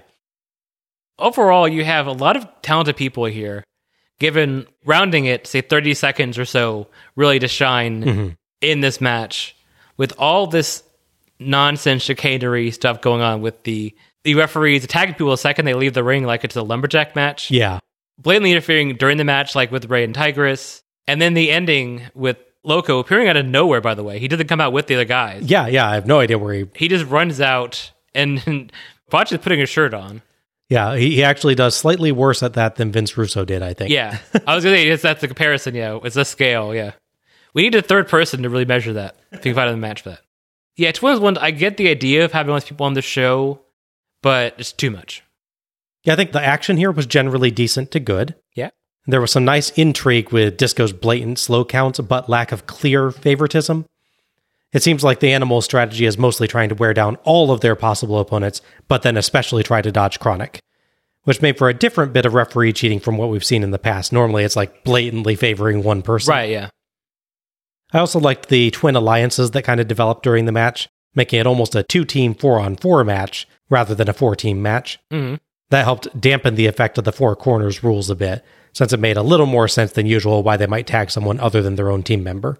Though the fact that the match improved because the Four Corners rules were largely evaded kind of tells you how bad those rules are in the first place. Yeah. Between some fun with intentionally bad refereeing and some genuinely impressive moves from some performers, O'Haire in particular, this had its moments, but some sloppiness, the remnants of the Four Corners rules, the lack of a clear explanation why some teams decided not to care about winning anymore, and the constant repetition of it like that all over the place kept me from being able to fully enjoy this. It's not as bad as I feared, at least. Yeah, for sure. Taking this basic match structure, I would say make a triple threat so it's getting less people. Yeah. And make elimination. You could tell a story of them working to try and eliminate Chronic, but then Chronic overcoming that could be interesting as well. Yeah, to your point about there being too many people, I think just make it just Disco as the ref. Yeah. You don't need the other guys attacking people on the outside or anything. Just have him be the ref, and that would trim down on the chaos factor quite a bit. I jokingly said when we watched it the first time that 4 refs made sense because it's 4 teams, but obviously that's not really how I feel. Yes, yeah. Aside from repeating it like that far too many times, Conan actually does a pretty decent job on commentary. Yeah. He does a nice job of alternating between insulting the teams that he doesn't like as a character and complimenting their wrestling. Like, he's very complimentary towards O'Haire.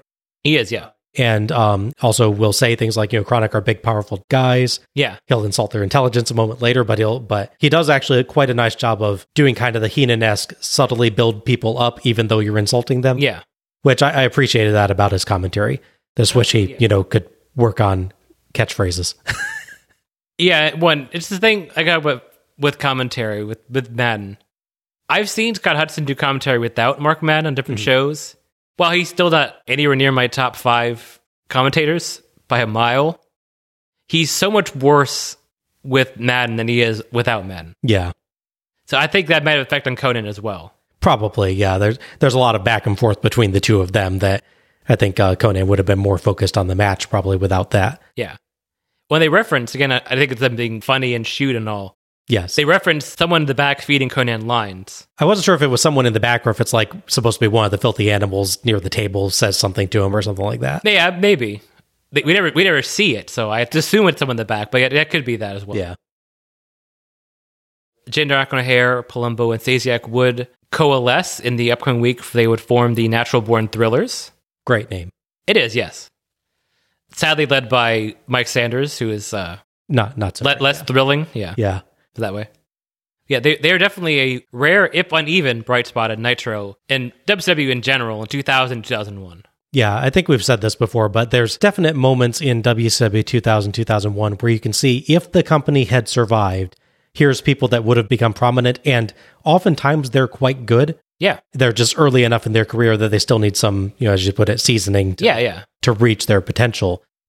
It's not like WCW 2000, 2001 has no hope. Oh, yeah. It's just that they're making too many bad decisions for the bright spots that they have to be able to thrive. Exactly, yeah. And as far as the champions go, they have more to do tonight as well. Okay. What did you say the lady's name was again, the lady interviewer? Pamela Paulshock. Okay, thank you. Because nobody says her name for the entire show. Oh, okay, yeah. So I had no idea who this lady was. Oh, okay. So Pamela Paulshock? Yes. Okay. Backstage, Pamela Paulshock is with Jeff Jarrett. Jeff Jarrett, tonight you have the opportunity to win back the title against Booker T. Now you've done everything you can to wear him out. Let's see if you can maybe finish the job. First of all, Blondie, where's Jurassic Slap Oakland? Did he send you out here to interview me because you wore his out last night? No, don't answer that, because on second thought, just the thought of it, I might puke all over you. Now, as far as Booker T goes, I know he isn't here yet because I've been looking for his all day long. And the minute he shows up, the minute he gets here, he better have eyes in the back of his head, because that title is coming back around my waist. And that's a guarantee from the chosen one, the man with all the stroke around this place. So choke on that, Barbie. I am not fond of Jarrett's slap various things promo period, but this was a particularly poor example with unnecessary comments about the interviewer's sex life. Yes. Jarrett's comments about Booker and guaranteeing victory were fine, but the rest was pretty distasteful. Mm-hmm.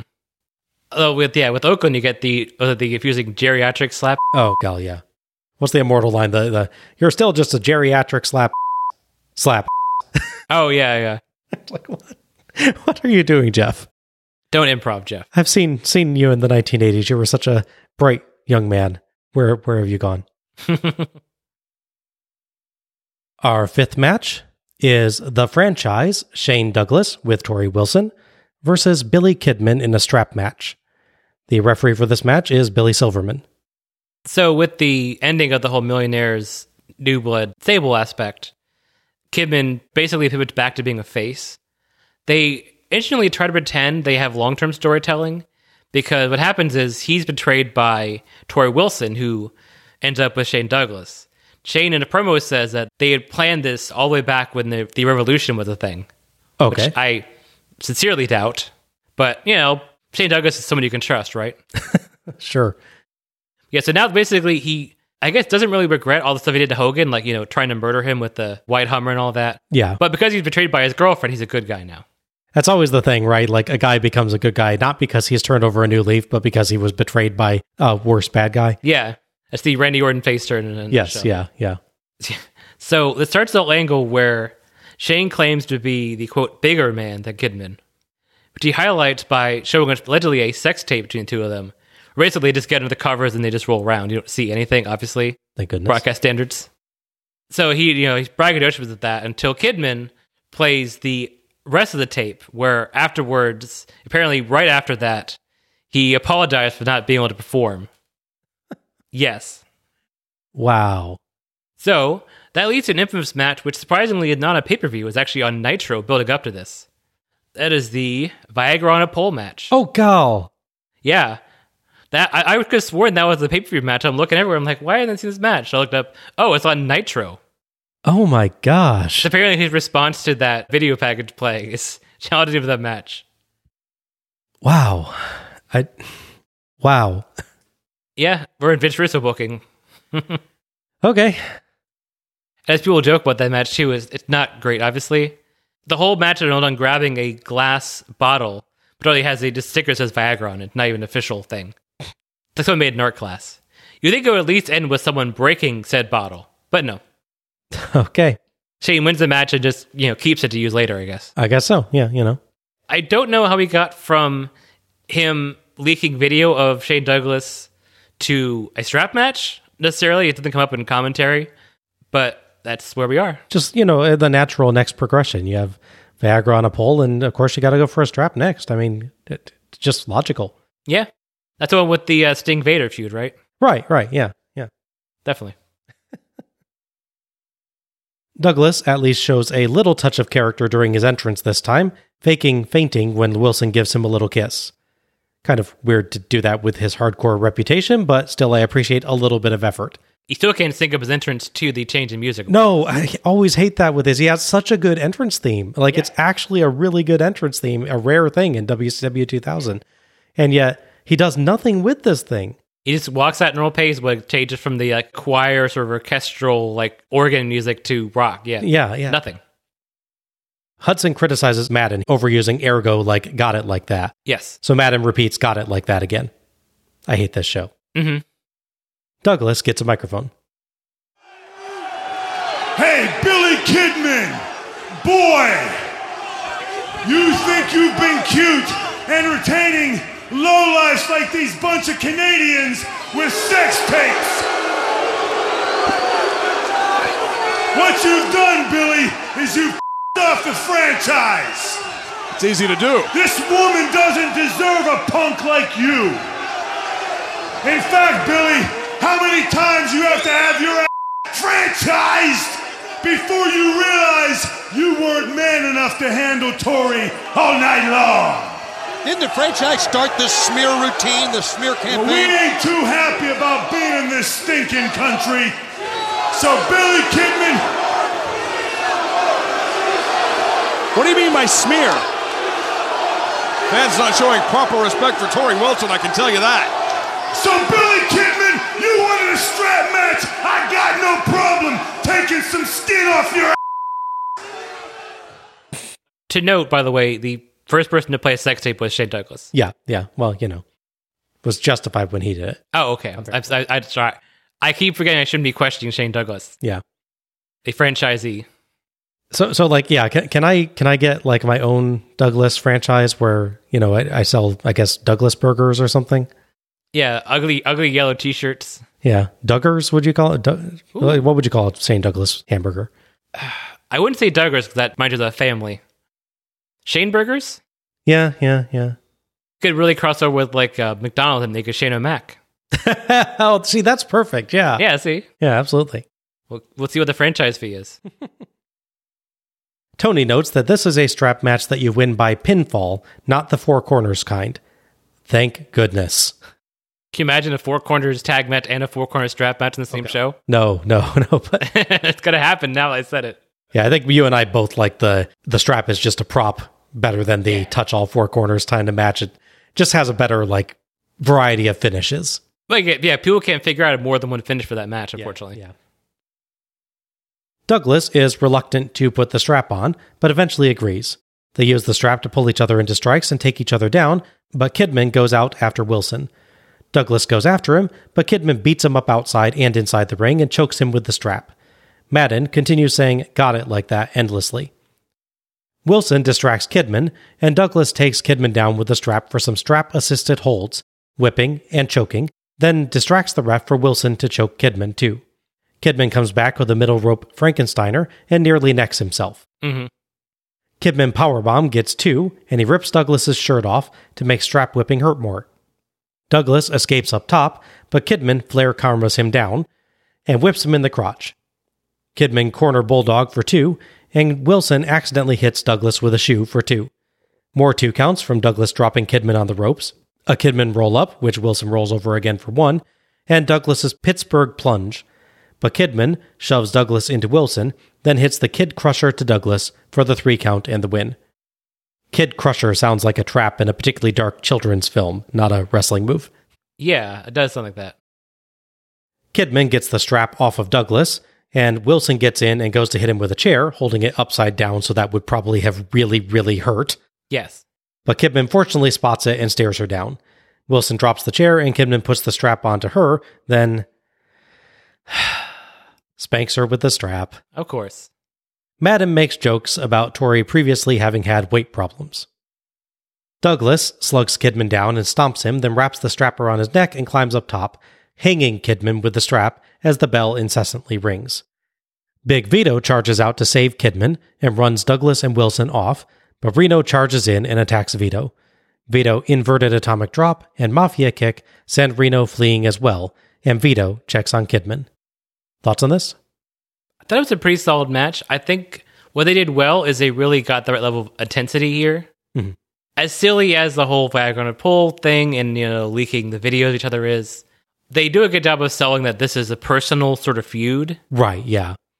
They do a good job of showing that Kidman is wise to how the match worked properly. He's using the strap a lot as a weapon and initially using it well to sort of control Douglas. Yes. Whereas once Douglas really figures that out, Douglas sort of wrestles normally, it's more reactionary. Once he figures it out, he gets more control of everything. I appreciate that this strap wasn't necessarily overused. They didn't do like really elaborate spots with it up until the last post-match thing with the choking, really. Right, yeah. It's just used in brief bits and he still wrestle around it, which I thought was nice.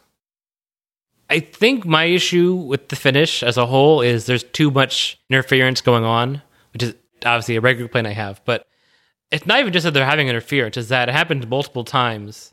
And in fact, it fails one time for a 2 count, then fails the next time for an actual pinfall. Yeah, true. We're already in a gimmick match, entering interference, and you're doubling up on that. It's a little silly. It also gets into the thing we discussed many times about how wrestling shoes swung by hand are dangerous weapons. Yes, yeah.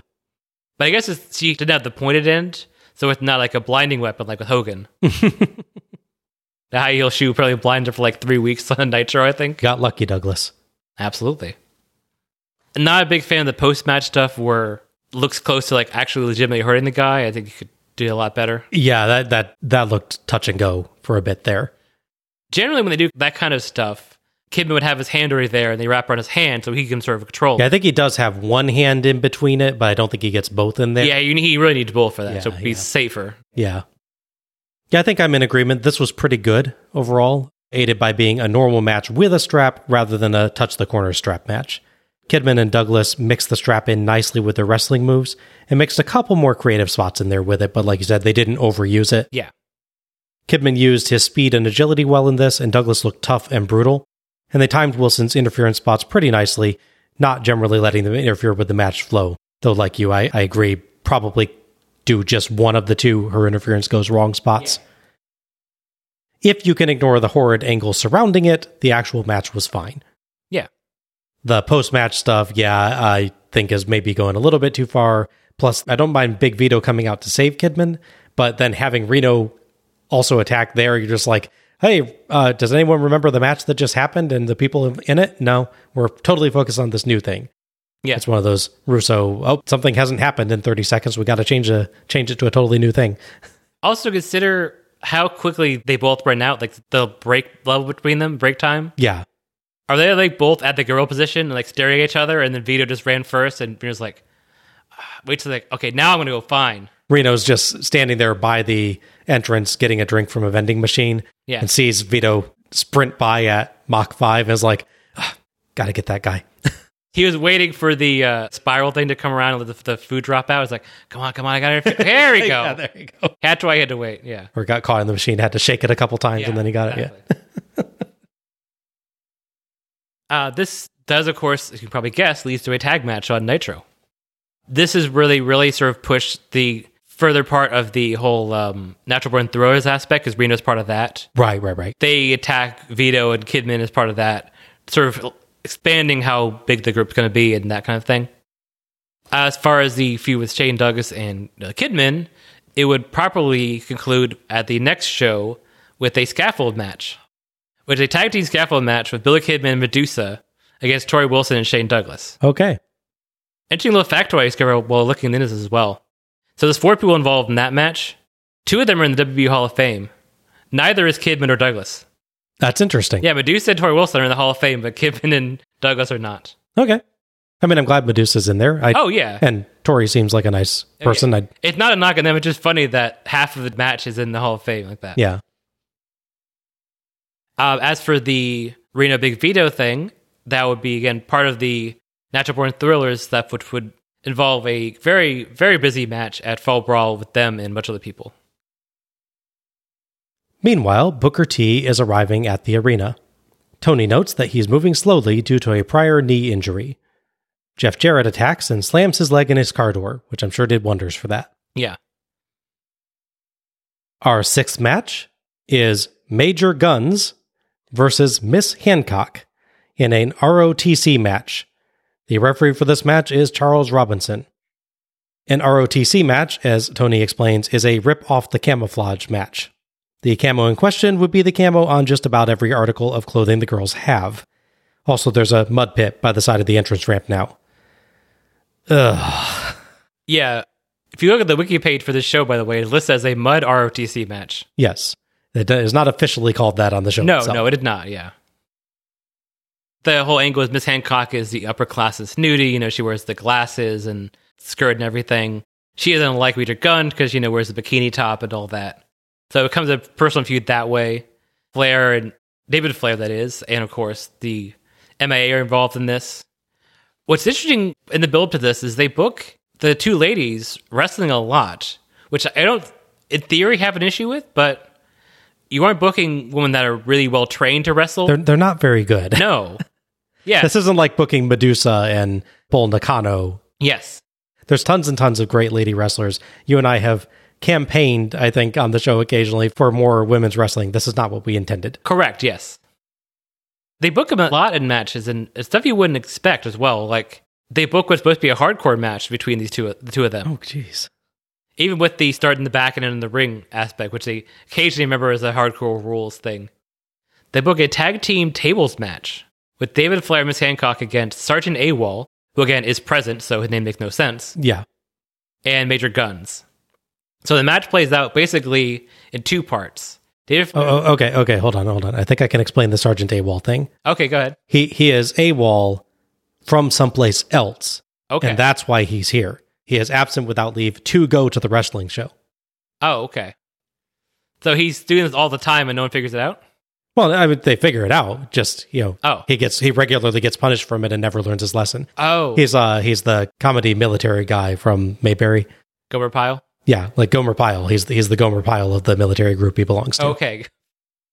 Of all the people who get a Gomer Pyle comparison, AWOL was not the one I was expecting, I'll be honest with you.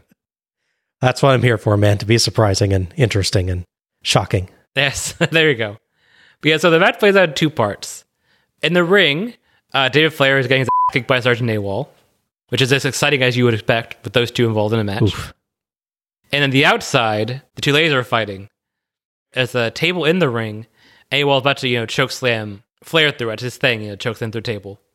Outside, they have a table propped up on the barricade, which I really wish you could do in games. I love that spot, but you can't do it physics anymore. Miss Hancock Irish whips Major Guns into it, and she hits it. It briefly cracks faintly in the middle. Like her whole body thrown at a table. It sort of cracks, though. They ring the bell. For contrast, there's a infamous match with Cody Rhodes and Big Show. But Big Show gets dropkick and accidentally steps on the table on the outside, and it breaks cleanly in half. Right. So his one foot does that, but throwing her entire body into 110-pound lady at the thing full speed. not even barely a scratch. Wow. I still don't know why there's a mud pit, but there was a mud pit on a previous Nitro. It was Tigress and Major Guns were fighting, and Hancock interfered in that, so that's apparently why it's carried over. But we know there's a mud pit because Vince Russo. Yes. Hancock offers a handshake. Guns slaps her. They roll around in the ring, and Hancock hits Muda's handspring elbow. Good handspring, bad elbow. Mm-hmm. Flipping pin by Guns for 2, as apparently there are pinfalls in this. The two rip off parts of each other's outfits. Somehow, Guns removing Hancock's shorts gets a 2 count.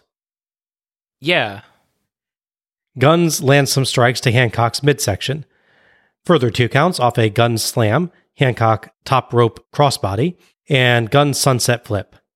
Guns dodges a running crossbody, and Hancock lands stomach first on the mat, then rolls out, selling the midsection. They fight outside, but after sending Guns to the ring post, Hancock briefly collapses, again selling the midsection. The commentators note she seems to have lost all her energy. More clothes ripping, and they fight up the ramp, where Guns runs Hancock into the mud pit, sandbags, and charges, but Hancock flips her into the mud pit. Hancock laughs, but Guns pulls her into the mud. The two awkwardly wrestle around in the mud, and Hancock throws Guns into the sandbags. Hancock arrogantly dances, but then suddenly grabs her midsection and collapses. Guns pins her for the 3 count in the win. Hancock still appears to be in pain, and Robinson and even Guns check on her. David Flair suddenly runs in from backstage and dives into the mud pit to check on her. They all call for a doctor, and the commentators do their serious voices as medical staff take Hancock off in a stretcher. Madden knows that Hancock had doubled over near the ring, but he, quote, thought it was part of the match. And as Tony throws to an interview, Madden starts to ask if Tony's notes say anything about this, giving a pretty clear reference to the show being scripted. Yeah. Thoughts on this one? So, again, trying to keep my positive spin going here, because there's enough negative for this show. I think they really tried in the actual match part. I'm being completely honest with you. I'm not saying they're great, but I mean, they were actually attempting to wrestle a normal match with the, I don't know what level of training they had, but they were doing their best, what they could honestly do. Okay. Again, not great. Like, I think Hancock does a little better. I think she generally has the rhythm down. To your point, her hamstring elbow doesn't look great as an actual elbow, but the hamstring looks good, and she has a kip up, and she a lot of stuff she can do. She shouldn't be at this point on television. That's the issue. At the very least, not in a singles match. Right. Like, you can put her in a mixed tag match and have her come in, do the couple spots that she's trained really well for that moment, and then get back out and give her more experience that way. But yeah, at this point, they are not at the point where they can do a singles match. I'm saying I've seen matches like this where they don't know anything and all they do is roll around and do like that awkward hair toss. That's true. So in their defense, they are trying with the spots they can do. Mm-hmm. Like Keibler she does a version of Dustin Rhodes' Miss Crossbody roll of the ring spot. She didn't actually get out of the ring, but she tries it. Fair enough, yeah. But yeah, I mean, of the two, Hancock definitely can do more. Like Major Guns' body slam is less of a slam. More of a pick you up, turn you over, and kind of drop. Just like go, really, yeah. Yeah. That said, did we really need this match? No. Okay. So beyond the way this match is in a vacuum, I have to listen to 3, let's say middle-aged, I don't know the exact age of everyone involved, 3 middle-aged men perving over it the entire Oh my gosh, yeah, the commentary in this is loathsome. Madden is obviously, in every situation, the worst. He starts comparing it to other famous wrestling feuds like Flair and Steamboat, and talks about how he didn't want to see them naked, which is apparently a question people had about that with him, I guess. I don't know why he says that repeatedly. And of course, we'll get into this obviously, but doing a weird, super serious injury angle in this match is the most bizarre tonal whiplash I think I've ever seen. It's absolutely insane. Yeah. They're literally wrestling in a mud pit, then suddenly she's in serious physical pain and they're calling a doctor. Right, yeah. I think you and I joked at the time, oh no, the mud was poisonous. Yes, yeah. I do have to also mention that the idea you described as Hancock flipping Guns in the mud, that was definitely not a flip. She barely rotated in any way, shape, or form. And I don't know who's at fault. I want to say that's hers because I've seen her do other falls and flips. I don't necessarily think it's Hancock's fault there. Obviously, she has to do some sort of elevation and helping, but it looked really bad. She took one of the sandbags into the ring because she fell on it and dragged it in. There are actual people. I mentioned Medusa has a match next month on this company that could do stuff. There are very, very talented female wrestlers that WCW has had in their company before. Yeah. You look at the women's title tournament in late 96. Yeah. And you get some amazing performers as part of that. Mm-hmm. Literally just talk to Medusa and say, hey, who would you like us to bring in for you to wrestle? Yeah. And I'm sure she could list like 20 names in a heartbeat that would provide a great women's wrestling match. But these two, I'm not going to say they're hopeless. I think, like you said, they are trying. Yeah, they worked the match that they could do. But they are not ready at this point to be in a singles match, much less a singles match on pay-per-view. Agreed, yes. As a match, this was terrible. Yes. Intermixed with disrobing each other, the two did basic wrestling, though they did manage the moves that they could do moderately well. Yeah. The pace was very slow, which for something like this just makes the painful awkwardness linger. Yeah. The concept of the match about stripping each other is simply awful.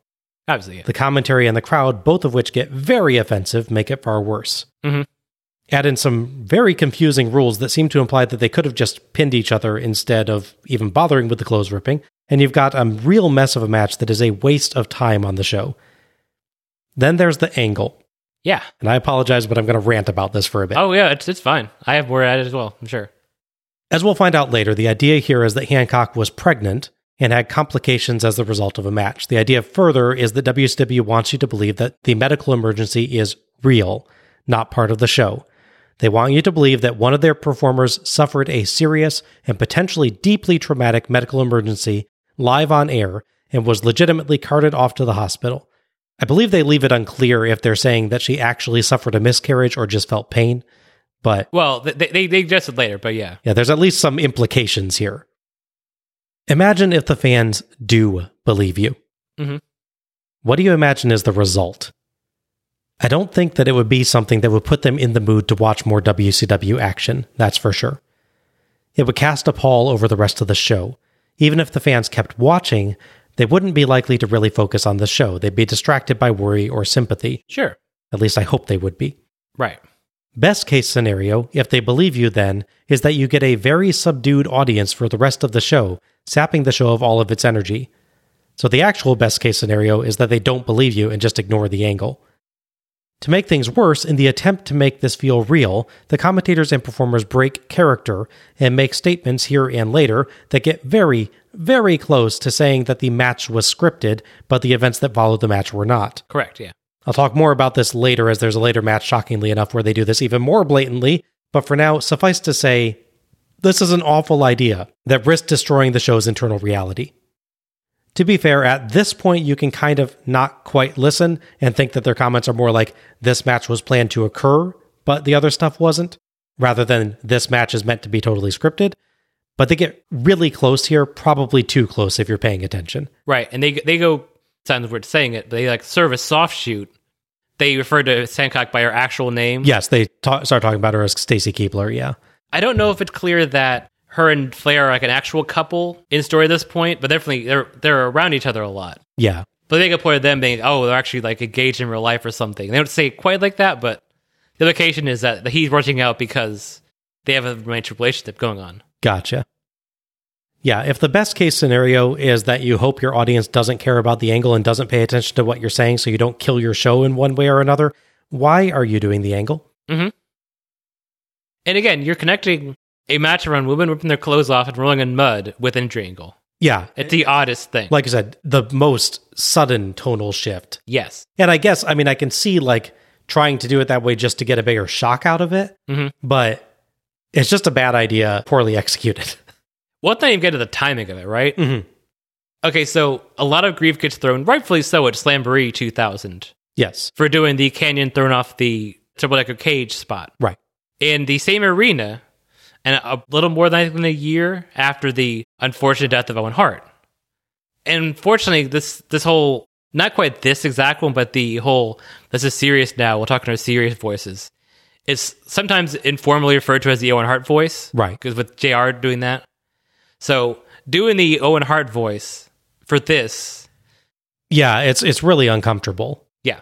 And again, just considering that shows what a bad idea this is. Consider, again, like Over the Edge 99. Yes.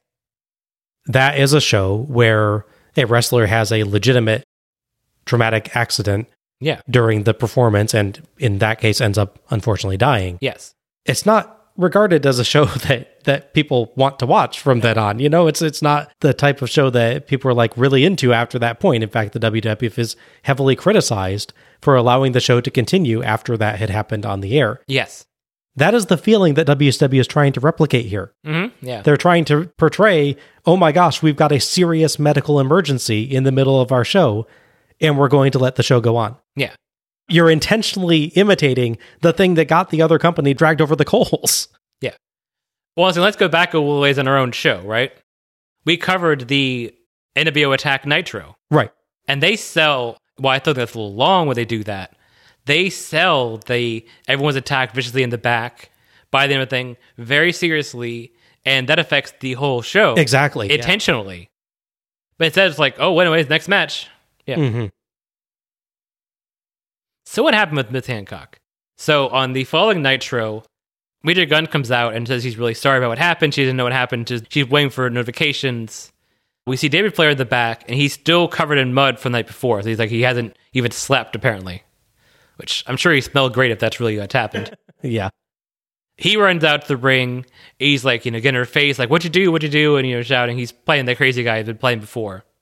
Miss Hancock comes out, and they're shooting again by Ferdinand or Stacey Keebler, which will eventually just drop Miss Hancock thing after this, thankfully. Yeah. She reveals to him that she's pregnant. This angle obviously gets a lot of understandable gripe from us and everyone involved. I think people conflate things sometimes. That happens a lot in wrestling and in real life and other things. There are wrestling companies that have done what's supposed to be a legit miscarriage angle. Right. WWE's done them a couple of times, and they're not good. I think people, because of the way she sells the quote-unquote injury, it seems like that's what's happening, but in fact, it's supposed to be like she's experiencing cramps or something from that. Gotcha. Okay. Yeah, I was in my head until we rewatched this show thinking that's what it was. Like, she's selling the fact of that happening to her because she didn't realize she was pregnant, but apparently that's not what it is. Okay. Yeah, so she's just saying he's pregnant. He's very happy and all that. He starts doing the Flair Sabotage elbow drops. The knee drop stuff in the ring. Which creates this weird visual where the dried mud is like coming off of him like dust. It's really weird. I'm totally proud of that visual. So it starts at the angle where now she's pregnant by him, but she doesn't think he's quite man enough. So she's sort of challenging him to do better. He dove into a possibly poisonous mud pit for you, lady. Yeah, right? The following Thunder, he comes out to the ring and he sets up he's going to propose to her because she's pregnant. However, the Misfits in Action come in and they all beat him up while they keep Stacey Keebler in the corner. So they're mad because of what happened to Major Guns, right? But the MIA are all good guys. And there's 5 of them beating up this guy who just found out his girlfriend is pregnant and wants to marry her. And they're breaking up his engagement. It's just a weird thing for faces to do. Yeah. It's like one thing if just, Hugh Morris came out, but they all, specifically a gang, beat him up for that. It's very bizarre. Just there must be balance in the universe, man. Yes. Buff Bagwell comes into the storyline where apparently, I haven't watched for why, but between these shows, David Flair is convinced that he's not the father. Something must happen, maybe. So his first thought is, well, who would have knocked up my girlfriend? Oh, Buff Bagwell, of course. Fair enough. I mean, that's, yeah. Can't argue with that. Yeah, exactly. So they eventually have a match built around getting a blood sample from him, which is a whole silly Russo thing. That sounds like it goes pretty horribly. Yeah. Oh, man. Slight spoiler alert, the pregnancy angle, other than that, goes nowhere. She never has a kid or anything. I feel like I remember hearing about this at some point, and like she eventually reveals it was just a fake. I think so. In which case, what was she feeling pain from in the match? Ate too much chili the night before, I guess? Yeah, I guess so. It's the mud we discussed. Poisonous mud. Yeah, there you go. Must be. Oh, boy. Let's leave that behind, shall we? Agreed. Backstage, Pamela is with Vampiro, the Great Muta, and the Demon, the Dark Carnival. My sympathies for your placement on this show, guys. Yeah. Vampiro, you buried Sting, you put him in a casket, you even set him on fire, but you couldn't stop him still. But tonight, will the Demon do what you couldn't? Sting, your 9 lives have finally ticked down to 0. And the fate that the Juggalo army has for you will make your dance with fire look like child's play. Demon, tonight's your test. Tonight I want to see if you got a black heart, black enough to walk and hang with the Dark Carnival. And for your sake, big boy, you better prove me wrong. Everyone just kind of lingers there for a little bit after Vampiro's last statement, like Demon was supposed to get to talk or something, but they just walk off. Yeah. Kind of a strange promo from Vampiro here.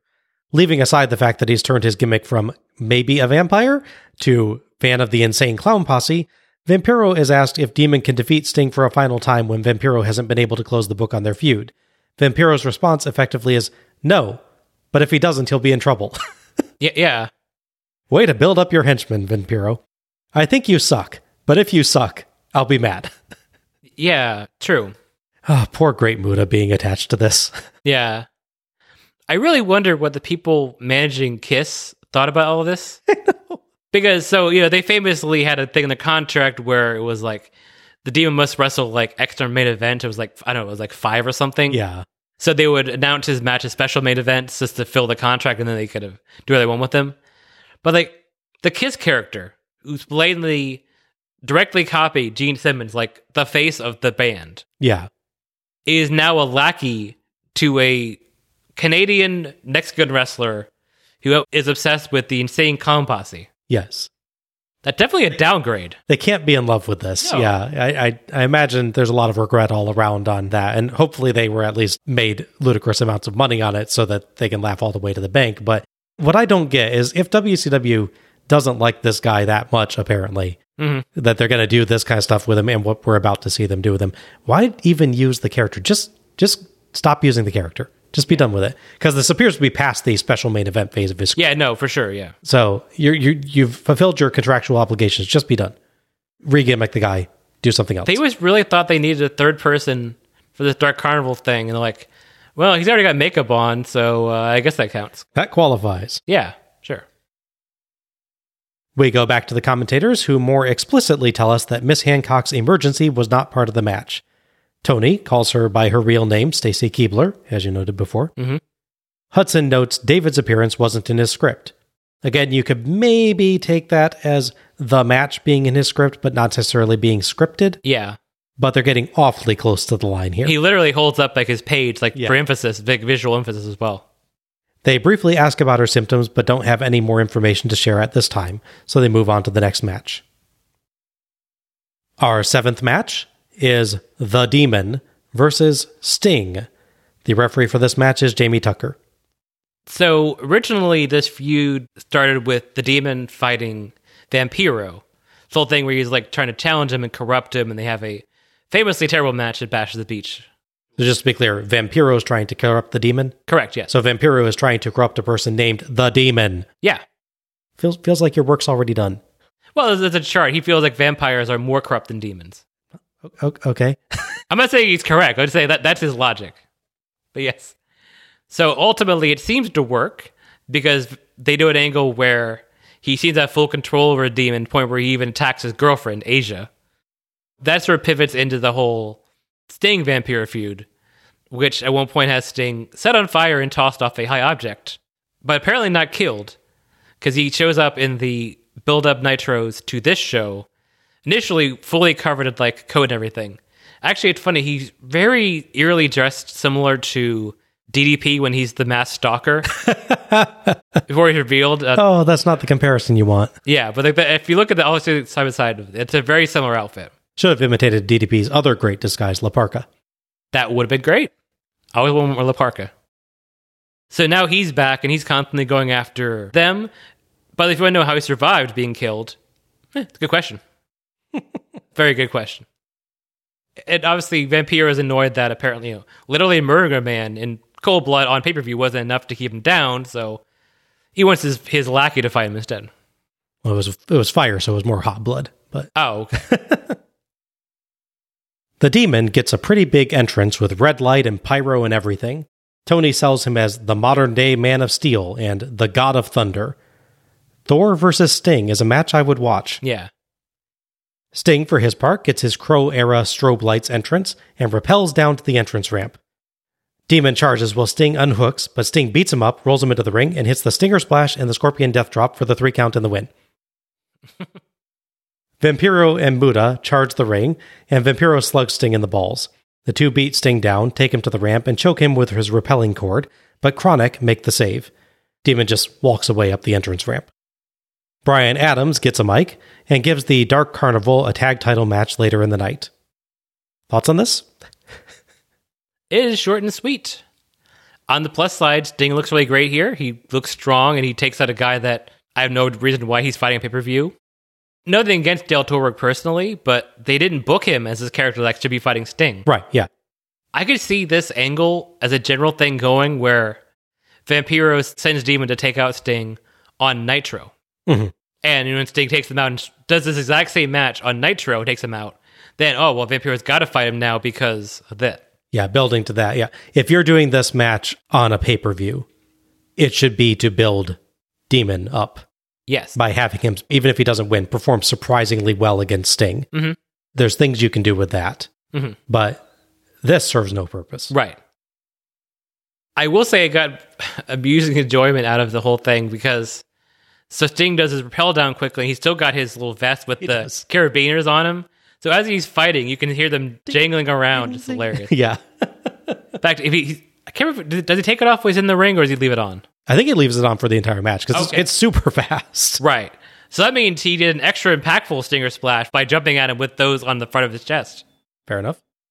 So yeah, I don't mind, in theory, them doing a quick squash match with Sting. It's weird that it's Demon. It's the guy I thought they were building up for this kind of thing. It's weird that it's the Demon on pay-per-view and not Vampiro wrestling at all. It's weird that they've already done an angle where they wrestled a straight match, Vampiro and Sting, that is. And then one where Sting is set on fire and seemingly killed. And the blow-off is Sting beating up the lackey/henchman in less than a minute. Yeah. That's how we seem to be ending this story, at least right now. That's a weird progression of events here. Yeah. Yeah, even considering Sting's prominence and importance as a former WCW World Champion and legend of the company, Demon's super quick loss here can only be seen as insulting. Yes. Maybe this would work if you were building up a new super strong character like a heel like Vader or something, but Sting is already well established. He does not need to beat Demon this fast. And there is no explaining this away and keeping Demon strong. Mm-hmm. He tried to ambush Sting, got his butt completely kicked, and got pinned in less than a minute. Salvaging Demon would take hard work and rebuilding, and I very much doubt the WCW is up for that. They are not, no. My biggest issue with this match is ultimately that you have Sting on the show. You give him maybe 3 minutes combined with the intro and the match and the post-match thing. Mm-hmm. And that's it. Yeah. Meanwhile, as you said, we have a second Chronic match on this show. At the next pay-per-view, Fall Brawl, Sting would face Vampiro and Muta in a triple threat match. Obviously, the story is that they would double team to take him out. As for the Demon himself, they do a very brief attempt to salvage him. On the following Nitro, they have him break away from the group, attacking Vampiro and Muta in the back, which leads to a singles match between Muta and the Demon. The Demon loses. Clean. Okay. About how I figured that would go. So much for that. That was fun while it lasted. Backstage, Booker T's leg is being treated by medical staff. Now, is this injury supposed to be legitimate in the show's mind or not? We gotta check the script, man. Yeah. It's an injury angle, but the commentators don't discuss it with the same tone or gravity as the Keebler injury, so that now makes Booker's injury feel fake. Which, I mean, it is, but it's not supposed to feel like it is. Yeah. Having the real injury on the show has cheapened the main event's injury angle. That's true, yeah. Our 8th match is Lance Storm versus Mike Awesome in a Canadian rules match for Storm's WCW Canadian Heavyweight Championship, otherwise known as the United States Heavyweight Championship. The referee for this match is Slick Johnson. As mentioned before, they would have a tournament to crown a new U.S. champion, the at least second one this year. It would come down to Mike Awesome and Lance Storm, which Lance Storm obviously would win. He would christen the belt the WCW Canadian Heavyweight title. He would, of course, run afoul of proud American and proud Floridian Mike Awesome, who would want to win the title back from him. In the build of the show as well, Lance Storm would win the Cruiserweight title and the Hardcore title. So now he's a Triple Crown champion in WCW. Thankfully, as part of the build-up, they would end the terrible Fat Chick Thriller storyline with Mike Awesome. Oy. Mind you, the way they would end it would be that he came out with one of his robust ladies during a match on the Nitro before this show where he challenged for the title. He'd be betrayed by that woman who revealed she was actually Canadian the whole time. So I guess because one betrayal means he just fully changes his opinion of women entirely. Okay. Which does happen to people, I guess. I gotta say, Secret Canadian is one of the better swerves. Yeah. Oh my gosh, no, you're a Canadian. You'll give me delicious maple syrup. What's this all about? Oh no! Mike Awesome is out first. His music plays for quite a while before he emerges. Madden claims that he got his Canadian citizenship that morning. Good. they can keep him. Yes. Tony points out that Lance Storm gets a Goldberg-style entrance, walking all the way from the back with arena security. The fans erupt in cheers for the Canadian Storm. Storm has his 3 title belts, the US title, Cruiserweight title, and Hardcore title, the Canadian Heavyweight title, 100 kilogram and under title, and Saskatchewan Hardcore International title, SHIT, respectively. Mm-hmm. Each of which has a Canadian flag sticker pasted over them to varying degrees of success. Yes. It looks pretty good on the US title, not so much on the others. Correct, yeah. Madden gives us another got it like that. It's not worth trying, man. I can't hate you more than I already do. Yes. Storm gets a microphone. After wrestling for rude and obnoxious crowds in the U.S.,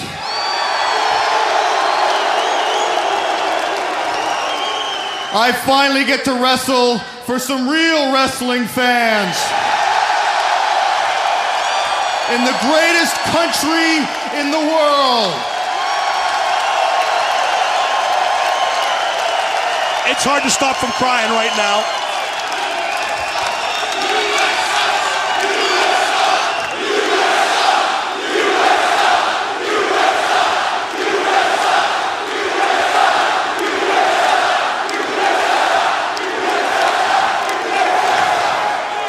If you're wondering why the security entourage in the back, it's because I've become a marked and hated man in the U.S. Despite claims of being a patriotic nation, they spit on me for defending my own country. It ain't fair, it ain't right. It is irrational American thinking like that has me worried of a terrorist attack in the back. A terrorist attack. Yeah, that's a bit... It says terrorist attack. Yeah, that's escalation for sure. The Americans think they rule the world. It's not my fault that I threaten that illusion. It is not my fault that tonight I defeat yet another American hero, Mike Awesome. What is his fault? That haircut? Shut up. At least he has hair. Now, in accordance with a Canadian championship bout, I invoke rule number 32B and name a special referee to oversee the enforcement. What? What rule number was that? 32B. Here's the book. Read the rule book, you jack. You haven't read it either. Absolutely I have. No, you just look at pictures.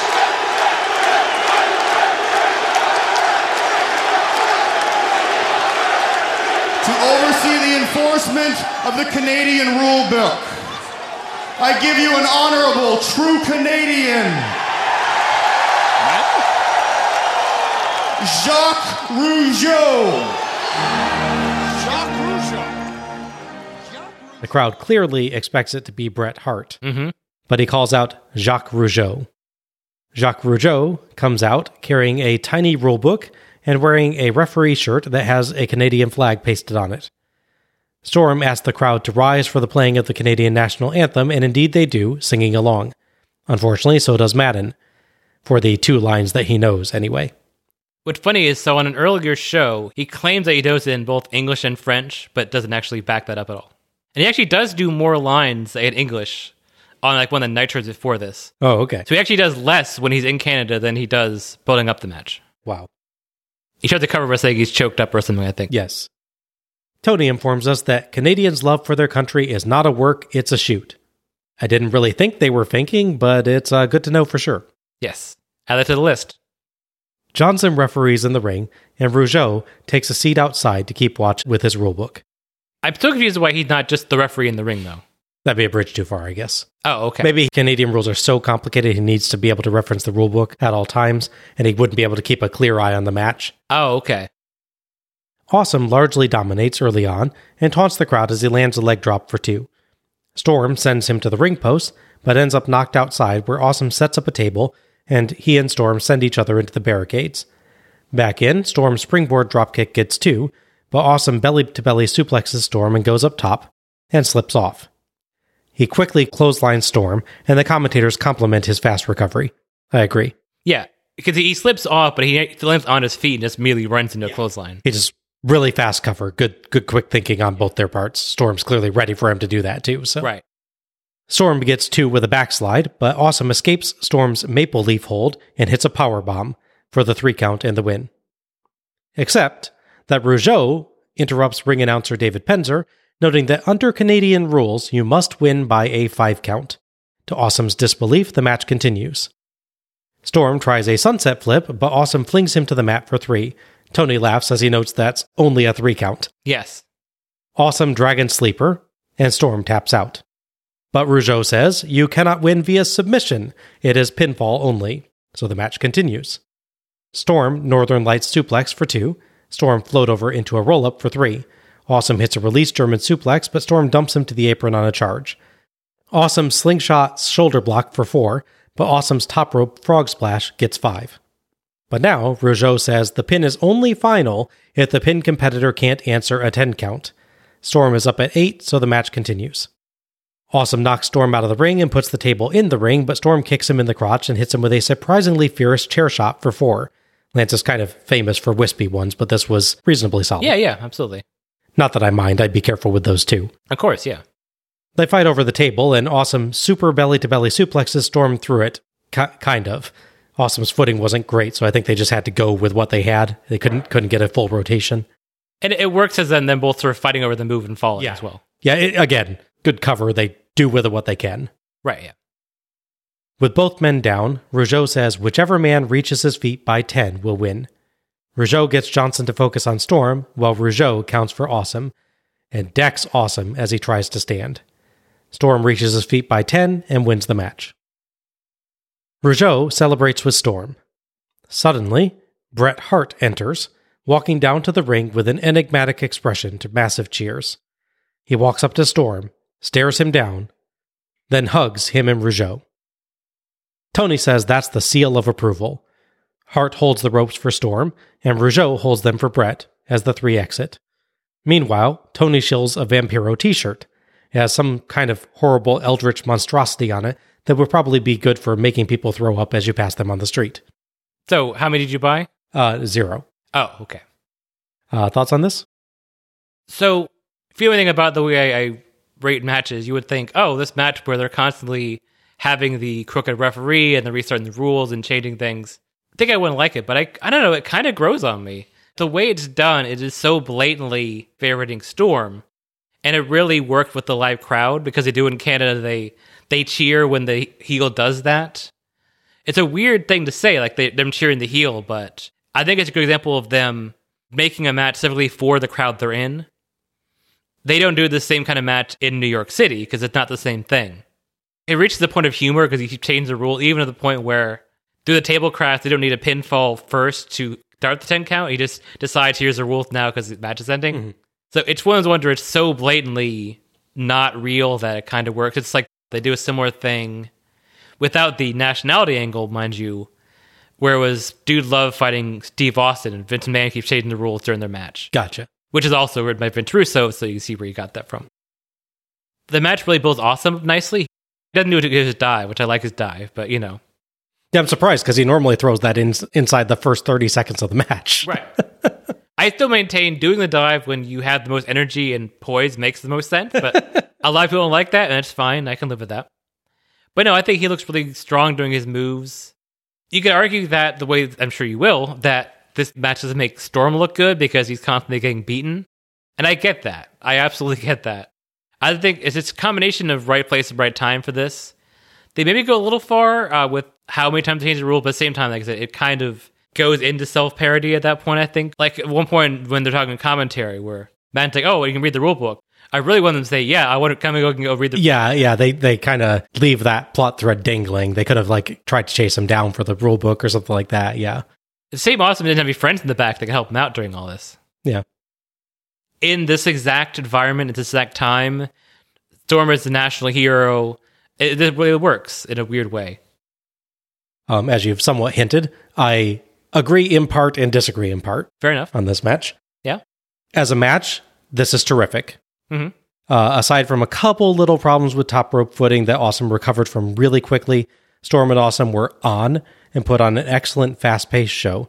The gimmick of the match is also very fun, with Awesome getting convincing wins but having the rug pulled out from him by the ever-changing rules. Mm-hmm.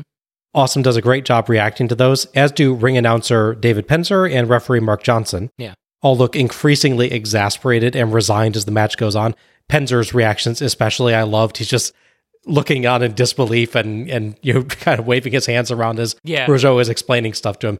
He doesn't normally get highlighted, so it's just kind of neat to see. Even like with the last bit when they fall to the table, it's like Johnson like goes to Joe, like, what do I do now? What? Okay, what is this supposed to be? Yeah. Both of them I thought did a terrific job with their reactions here. Mm-hmm. As you noted, it's not really great for Storm, or I think as you noted that I would note. Yeah, it's okay. It's not really great for Storm. He gets beaten convincingly 3 times and only ends up winning because Rougeau basically hands him the win, cheating for him. To his credit, he does get some 3 and 4 counts on Awesome once the 5 count rule is implemented. Yeah. So it's not like his performance is worthless here. Yeah, it's not a squash match. No, Demon gets that. Yeah, exactly, yeah. And Storm lands some really nice moves as well. He gets to look good. It's just that he does lose multiple times in one match, which is not a great build-up for a wrestler. Where I disagree with you is I feel like this is taking place in the wrong country. Storm and Rougeau are blatantly cheating, rewriting the rules as they want, and they get cheered for it because they're Canadian patriots in Canada. Put this in the US, and you will get an epic heel reaction for the same stuff. It just feels odd, even in the malleable face and heel dynamics of WCW in 2000, that such massive, blatant cheating is being greeted with cheers. Leaving that aside, with Storm being so popular with the crowd, it makes it feel even stranger that Storm gets cleanly beaten 3 times in one match. Mm-hmm. It does work the crowd into a frenzy for him, so I suppose it does work. But what it left me thinking of is, do you remember the one match with Rey Mysterio, where you, I think, comment that it just felt like he was selling and selling and selling for so long, even if it did get a crowd reaction? Mm-hmm. This is like that for me. I gotcha. Except the comeback is Jacques Rougeau punching Mike Awesome in the face. Right, yeah. Regardless, though, this was still a ton of fun. Yeah. And easily would be a match of the night contender, even on a better show. Yeah, agreed. I think there's an issue of repetition. Like only having so many ideas, Vince Russo, that is. Having 2 matches built around quick refereeing in different matches, mind you, and different stories are telling with them. But yeah, there's 2 different corrupt referees making the match turn the way they want to on the same show is a little much. Fair enough, yeah. So if you'd done one of these on one show, this stands out even more as, oh, here's our straight matches, and well, what's this? This guy changed the rules as it goes. Definitely. I think this is definitely a really good house show match you do in Canada. Oh my gosh, yes. Which is basically what they did. They decided they have the talent they have, and I think once they lined up Bret Hart to appear, they're like, well, we got it on pay-per-view now because Bret Hart's going to show up. Mm-hmm. On the next Nitro, Storm would have to defend his title again against Mike Awesome, but he get help in the form of Jacques Rougeau appearing again. They don't do the full cheat referee thing. He just actually comes in, attacks referee, and takes his place before he's replaced again. But during all the nonsense happening, both Eel Skipper and Car Ulay show up, the future PCO, now in Impact Wrestling from ROH. They help him out, and he wins with, again, Jacques Rougeau kind of fall for him. Until he counts a submission, by the way, in a championship match, and they're still in Canada in Nitro. Okay. So they even intentionally break their own rules. Yeah. Which is kind of funny. So now he's got these guys with him. So that leads to a backstage segment following that, where as a reward, he gives away his 2 lesser titles. Backstage, he gives the 101 kilograms or less title to Eel Skipper, who would go on to defend it that night. The Cat shows up during this promo and makes him defend both titles. He successfully defends his title that night, thankfully. On the flip side, PCO is given, as mentioned, the Saskatchewan Hardcore International title, which first off, it's Saskatchewan and International. Yeah, they were clearly just working backwards from the acronym. I could vaguely remember this show from 23 years ago, that it was invitational title, which would have made slightly more sense. I guess, yeah. But it's international. That's what they call it. And I will admit, it's entirely possible that I just misread that somewhere. Oh, no. It's on my notes international as well. Okay. No, you're not wrong. We can't both be wrong. Yeah. Unfortunately for him, he would be forced to defend the title against Norman Smiley. They wrestle, to be fair, a kind of fun hardcore match. It's funny, they point out their own inconsistencies because Lance Storm, after winning the hardcore title, he has one defense before he gives the title away. He says under these rules, it has to be a straight wrestling match. So it's like him and I think Big Vito in a straight wrestling match for the hardcore title. Okay, yeah. So when they get this match, it's done under regular hardcore rules, other than the fact they don't start in the back. They bring up, I thought that the hardcore title rules were regular matches, but yeah. They do a fairly creative finish where PCO goes to the top rope. He's going to do his big splash to Norman Smiley. Smiley is like grabbing the referee nearby while he's on the table. The referee inadvertently pulls him off the table, trying to get off of him. Mm-hmm. So PCO misses the splash and goes to the table. When Smiley lets it go, he then falls back on top of him and actually nearly pins him, thus regaining the title. Okay. So Lance Storm's title he gave away is lost to Norman Smiley in like 35 minutes, I think. They say for the record. Okay.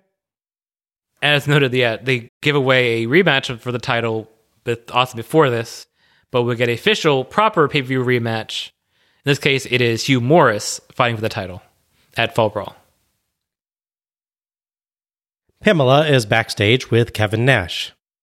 Big sexy Kevin Nash. This is the moment we've all been waiting for, the three-way dance. However, there is no Goldberg in sight since his accident yesterday. Yeah, I think the key word there is accident. What happened on the motorcycle is one thing. The real accident was him me off. And I had an idea that this would happen, that he wouldn't show up. So it looks like me and Steiner, but the thing is, Nash is in this sport for two things. That's money and the belt. I'm getting the title shot. I'm going over Steiner tonight. Nash delivers this promo pretty well, but it has some really, really confusing statements in it. In particular, calling it an accident that Goldberg made him mad, which would seem like it means that he's thinking of forgiving Goldberg as he realizes that it's unintentional. Yeah, true. He also slips in that he's going over Steiner, which in insider lingo means the person scripted to win the match. Yeah. Another example of WCW playing fast and loose with their show's internal reality tonight. Mm. Yeah, I mean, it's a pretty basic Nash promo, not that memorable. Other than the outsider lingo, or the insider lingo, rather. I'm thinking outsiders because of him. I mean, it's him saying it, so it could be outsiders or insiders. Fair enough, yeah. He was both tag teams, yeah. I don't like them tugging at that thread, and it's not the last time they'll do it. Our ninth match is Chronic, Brian Adams and Brian Clark, versus The Dark Carnival, Vampiro and the Great Muta, for Chronic's WCW World Tag Team Championship. The referee for this one is Mickey J. So during the build to this show, the Dark Carnival, as part of their chaos involving Ernest Miller, have also attacking Chronic. They've attacking them during matches, after matches. They do post-match angles and everything with them. So they do a triple threat tag team match where it's Chronic versus the Dark Carnival versus Jindrak and O'Haire. Chronic is going for a pin on one of the Dark Carnival members, I can't remember which, while Jindrak and O'Haire go for a pin on the other one. They clearly go for a pin after the ref starts counting for Chronic, and then they're surprised they didn't win the belts off of Chronic. So both members of Dark Carnival being pinned is not a great visual to begin with. On top of that, in the build-up to the respective matches with Sting and the Demon and Muta and Ernest Miller, they do a tag team match where it's Ernest Miller and Sting against Vampiro and Muta. And they do a whole attack angle with the Demon and everything. But while that's going on, they make sure that Ernest Miller hits his finish and pins Vampiro. Weird way to build this team up, guys. Yeah. And obviously we have the earlier attack on this show, which is why they're mad. Okay. Vampiro and Muta enter through green smoke to something that's probably an Insane Clown Posse song, but I don't care to check. Yeah. Chronic also enter through green smoke. Way to differentiate those teams, WCW. Yeah. Vampiro shoves Adams, and Adams flings him out of the ring. Vampiro gets back in, and he and Clark start the match proper. Tony asks if Canadian rules still apply, and Madden is not sure, as Vampiro is Canadian. Yeah. Vampiro dodges around, but Clark gets 2 counts with a shoulder block and a powerbomb. Clark tags Adams, and they double-team Vampiro, but Muta knees Adams from outside, and Vampiro tags Muta. Muta goes for the handspring elbow, but Adams catches him and hits a full Nelson slam for 2. Nice spot there. Mhm. Tag to Clark, who lands strikes, but Muta tags Vampiro, who runs right into a power slam for 2. Yeah. Back to Adams, and Vampiro falls bizarrely sideways from a big boot. Oh, yeah, I noticed that. It was weird. Adams beats Vampiro up outside, but back in, you can't powerbomb Vampiro? Yeah. Vampiro and Muta trade off working over Adams' legs, and Clark accidentally distracts Jay to allow some hits from the outside man. Adams ducks a high kick from Vampiro, and they collide, both going down for 6. Both tag out. Clark runs wild with clotheslines on the Dark Carnival and hits the meltdown on Vampiro. He doesn't cover, which mystifies the commentators, but Vampiro was not the legal man, so it's just a rare case of someone actually remembering that, I guess. Fair enough. Muta goes for the mist, but Clark dodges and the mist hits Jay. DQ? Nah. Clark and Adams go for high times, but Vampiro saves, so they beat Vampiro up and go for high times on him, but the Harris brothers suddenly run in, throw Adams out, and hit the H-bomb on Clark, otherwise known as the shoddiest-looking double-team move in history, I think. Yes, agreed. It's the one that's less impactful than another move that they regularly do, but this one's their finisher. It's bizarre, yeah. Muta moonsaults Clark for the 3 count from a still mostly blinded Jay. Vampiro and Muta celebrate with their belts and flee before Adams can get after them with a chair. Adams checks on Clark, and Muta and Vampiro celebrate with some ICP fans outside. Thoughts on this one? It's an alright match. I think having someone like people with real experience like Muta and Vampiro, whether you necessarily like Vampiro, he is at least pretty experienced at this point. It makes a good structure for a match like this. That said, I don't think Chronic is that great at selling. I don't think they're used to being we have to sell in the match. Yeah. To be fair, part of the problem as well is that, so they're trying to sell like leg injuries and that kind of thing. They're already pretty methodical to begin with, so it's not like Booker T when he suddenly doesn't run anymore, for instance. Yeah, that's true. Or Ray selling a knee injury. You're like, whoa, that's really serious.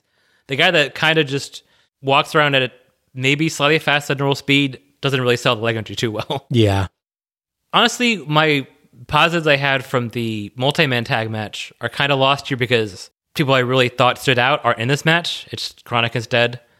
They're not terrible. I'm not trying to say that, but like they don't have a lot going for them. And there's weird stuff like, so Adams Presley Vampiro, but doesn't like drop him on the barricade or on a table or anything. He just kind of just drops him. Yeah.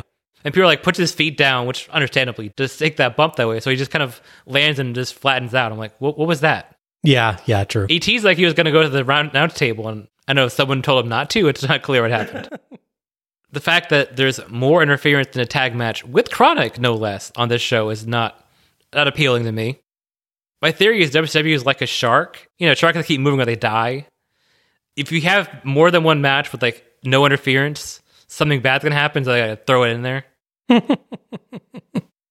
Stopping the apocalypse by the weirdest ritual ever.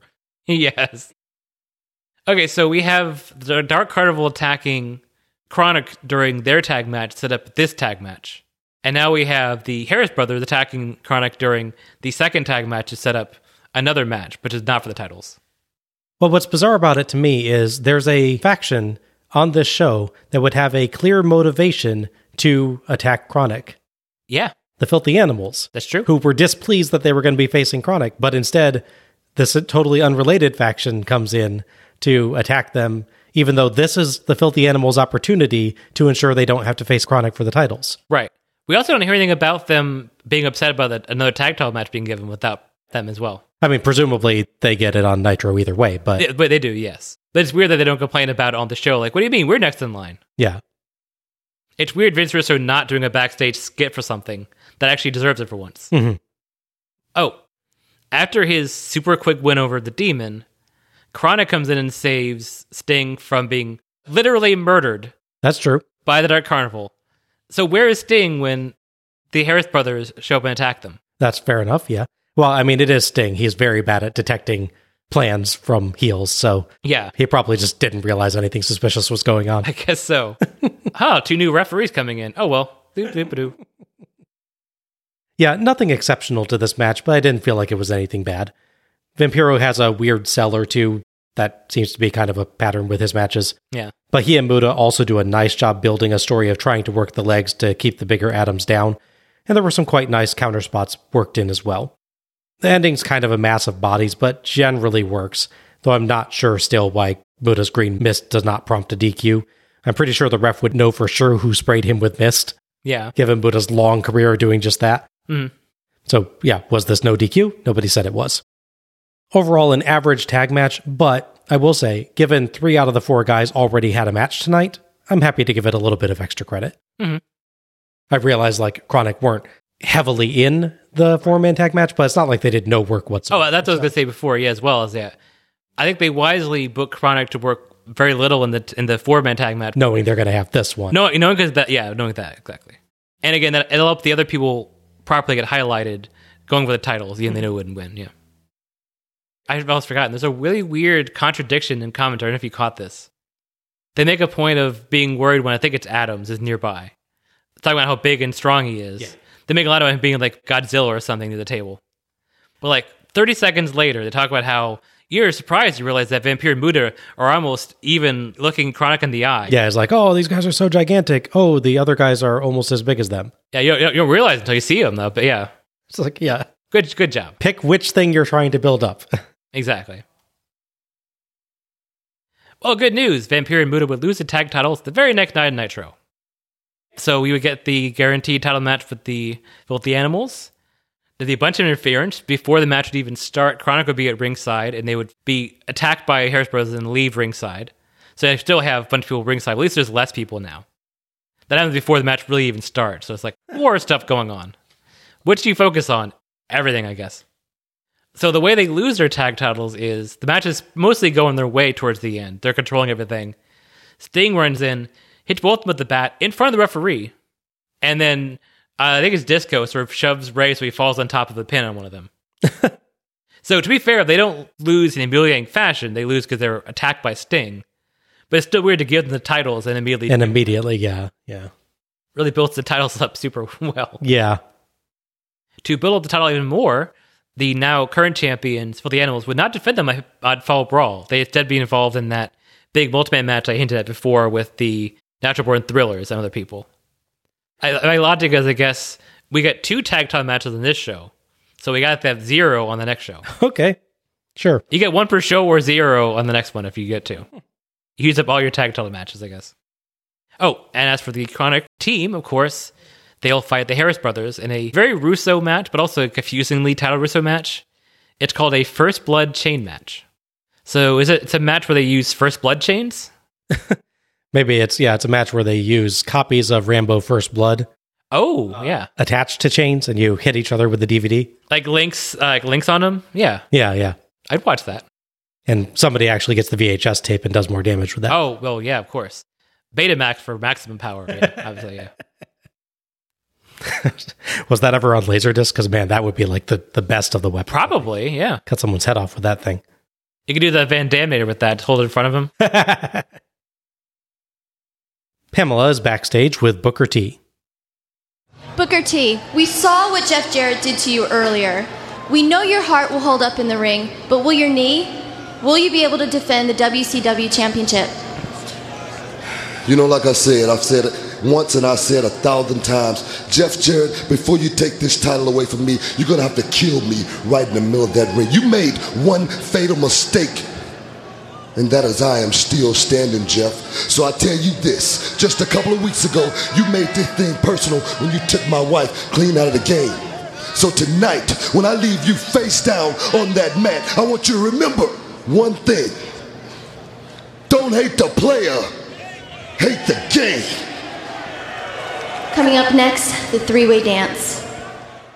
Thought this was a short but very solid promo from Booker.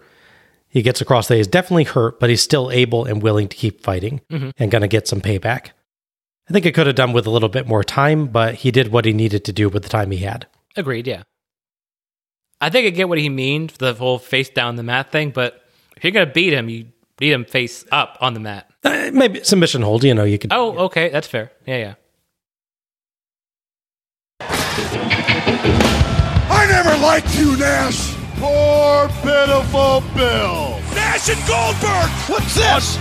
Scott Steiner. What the hell? We have seen one blind side after another. These guys are all over each other. The intensity is unreal. Power bomb! Big Sexy is back in the house. Goldberg is a maniac. Now they can't hold back Scott Steiner. No one can hold back Scott Steiner. You knew that Scott Steiner would not back down at all. I'm still a man. When we go up in Vancouver, I can't guarantee that I'm going to be a professional. Kevin Nash, I don't give a about you. I don't give a about Goldberg. Come out here so I can beat your ass. He's got revenge on his mind. It's going to go down Sunday. 3 men enter, 1 man leave. If you only see one pay-per-view, it better be Sundays. This is going to be a train wreck. We cut to a video package covering the Nash-Goldberg-Steiner match. There's not a lot of story coverage to it, but it does effectively get across that these three really do not like each other. Yeah. All right, Al, you ready for this? As ready as I'm going to ever be, I guess, yeah. Our 10th match is Big Sexy Kevin Nash versus Big Papa Pump Scott Steiner versus possibly Goldberg to determine the number 1 contender for the WCW World Heavyweight Championship. The referee for this match is Billy Silverman. You know, I feel like Goldberg needs like a big something nickname for this match. It's Big Sexy, Big Papa Pump, and then it's just Goldberg. Big Unisol. Oh, yeah, there you go. Big Romeo Goldberg. You know, I'd be fine with that. So, obviously, these are 3 of the top stars in the company, especially with Hogan and Randy Savage both gone from the company forever now. So, it's natural that they be vying for the title. At previous month's event, there was a match between Goldberg, who at this point is a heel, because apparently he came back from injury and hates everybody now, because sure, why not? Maybe the hospital really did turn him into a Unisol. You know, that would explain a lot, actually. That would really explain that heel turn a lot better than he did. He would face Kevin Nash and beat Kevin Nash and take Scott Hall's contract, which is on the line in this match, and eat it. Okay. Just crumble a ball and put it in his mouth. Hoped it tastes good. Yeah, so that's why Scott Hall never came back, because it's when he ate his contract. That's just how that works. As part of that match, Scott Steiner would come in. There'd be a brief sort of alliance between these two of them. I guess because they're both heels, they are aligned against Nash. However, that wouldn't last very long, and they would basically hate each other again. They were reminded why they hate each other beforehand. It would lead to a match where there's a Fatal 4-Way match on Nitro after Bash the Beach, where whoever won would be number 1 contender. Obviously, we know who wins that. That's Jeff Jarrett. It's the match involving Jeff Jarrett, Chris Kanyon, Goldberg, and Scott Steiner. Not Kevin Nash for some reason. Okay. During the match, it would be Goldberg and Steiner would lock up, and they would try to do the spot where they're like both locked in the belly to belly and sort of fall with the ropes. It doesn't quite work. To be fair, you're throwing like 500 pounds of mass over the rope, so I don't know how easy that would be, but it's kind of awkward how it works. It's basically just a way so they can have Goldberg spear Kanyon, but not pin Kanyon, and Jeff Jarrett pins him. Gotcha.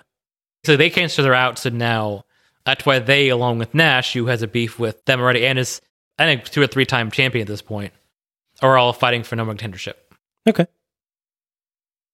NWO Wolfpack theme count, 1. Oh, yeah. Kevin Nash is first out. He is very careful to walk on the far side of the ramp to stay well clear of the still present mud pit. Doesn't want to make any contact with that poison mud. It's weird they didn't cover that. Yeah, it is. Steiner comes out to his usual annoying sirens, and he's not at all worried about the mud pit. No. Tony brings up an interview where Russo said they would, quote, do what's best for WCW, and theorizes that based off of that and what Kevin Nash has said, Nash is going to win. Hudson agrees because Nash has muscle in the ring and political stroke outside of it. So, what, he can get himself booked to win but then has to beat up a guy anyway? Yeah. What is that line supposed to mean?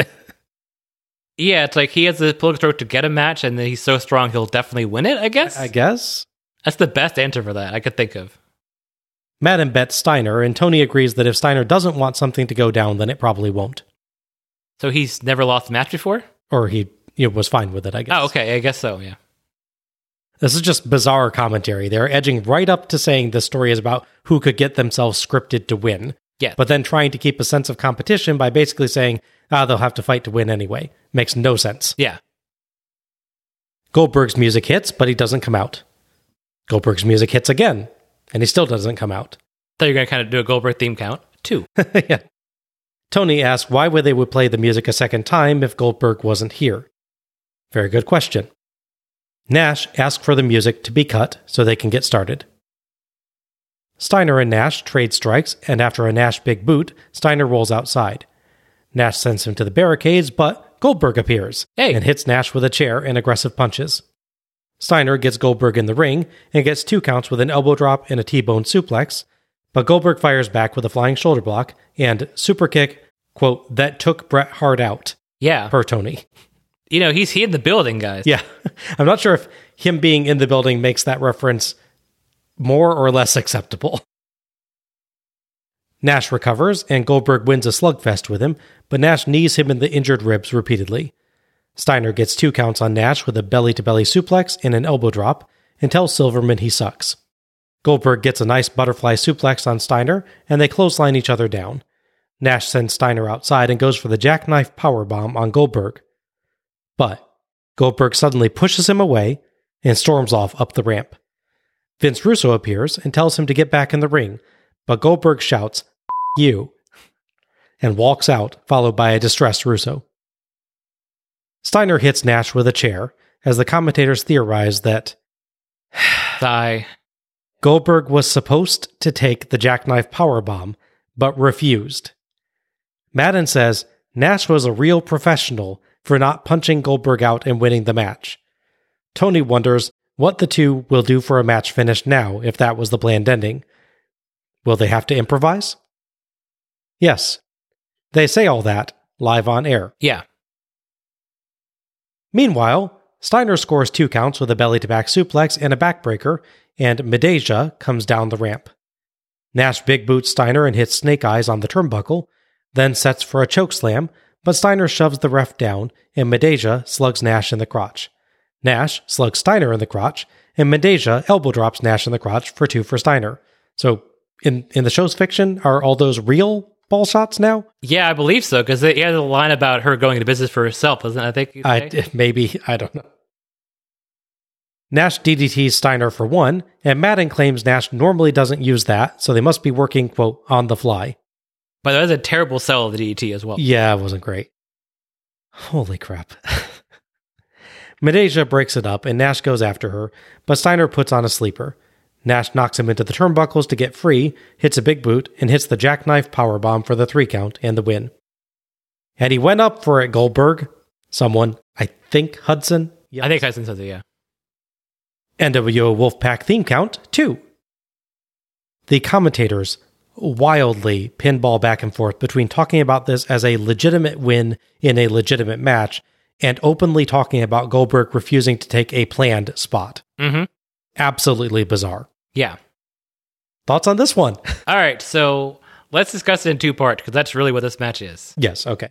I'll cover the triple threat match and then the singles match separately. Okay, all right. As the triple threat match, it's pretty fun, other than Goldberg appearing both too late and too early, because he's not gone very long to really even matter. His absence to matter. That's true, yeah. 45 seconds a minute, and he's just there. It's like, was he lacing his boots up, just wasn't ready in time? Like, that's all his absence was?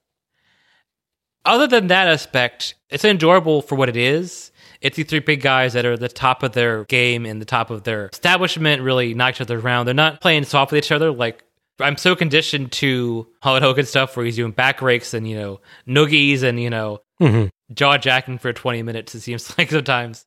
So I think these guys just hit each other around is enjoyable. It's not the most finesse match, obviously, but it's enjoyable up to that point. Yeah. Then we get the turn where Goldberg leaves and it comes something not as good, for sure. I'd like to say Goldberg being there makes the match so much better. It's just the way it's booked is not great. I mean, it's a lot of big boots in this match from Nash. He joked that he only has like 4 moves, and he definitely shows it here. I almost wonder if they're trying to sell that they're having to abandon plans and improvise in the choreography as well. I think they are, actually, yeah. Yeah. Both guys, I think, have more in them than they show for the latter part of the match, yeah. Right. There's also an odd part of the story where this match is, I think it's about 10 minutes or so long total. Mm-hmm. But they act like they're wrestling for like 30 minutes, like the commentators do. Yeah. Because admittedly, it's 10 fairly hard-hitting minutes, but yeah, it's weird that it's like, what's left in him. I'm like, they don't? They probably doing pretty well, I would think. With the whole story of Goldberg supposedly going off script and nonsense, we get the combination of repeated moves, all the terrible shoot commentary, and about 5 nut shots combined. Yeah, that's a lot. It's weird because they prolong segments, then they also rush through stuff. Like, they go right from Steiner getting up to being almost immediately thrown off, and then big boot powerbomb. Yeah. The only bit of levity I can really take out of this match is when Nash has come back in for the first time after being attacked by Goldberg. He's doing his cool, I'm stepping over the rope because I'm so tall bit, and he kind of gets caught a little of the ropes. He sort of wobbles. He catches himself, kind of with awesome. It's this big dramatic moment. He sort of wobbles in and he resets, but yeah. Yeah, to be fair to him, I feel like that's the point when he's getting back in after being knocked out. So I kind of took it a little bit as him just kind of still selling being wobbly. Maybe. But yeah, it could be either way.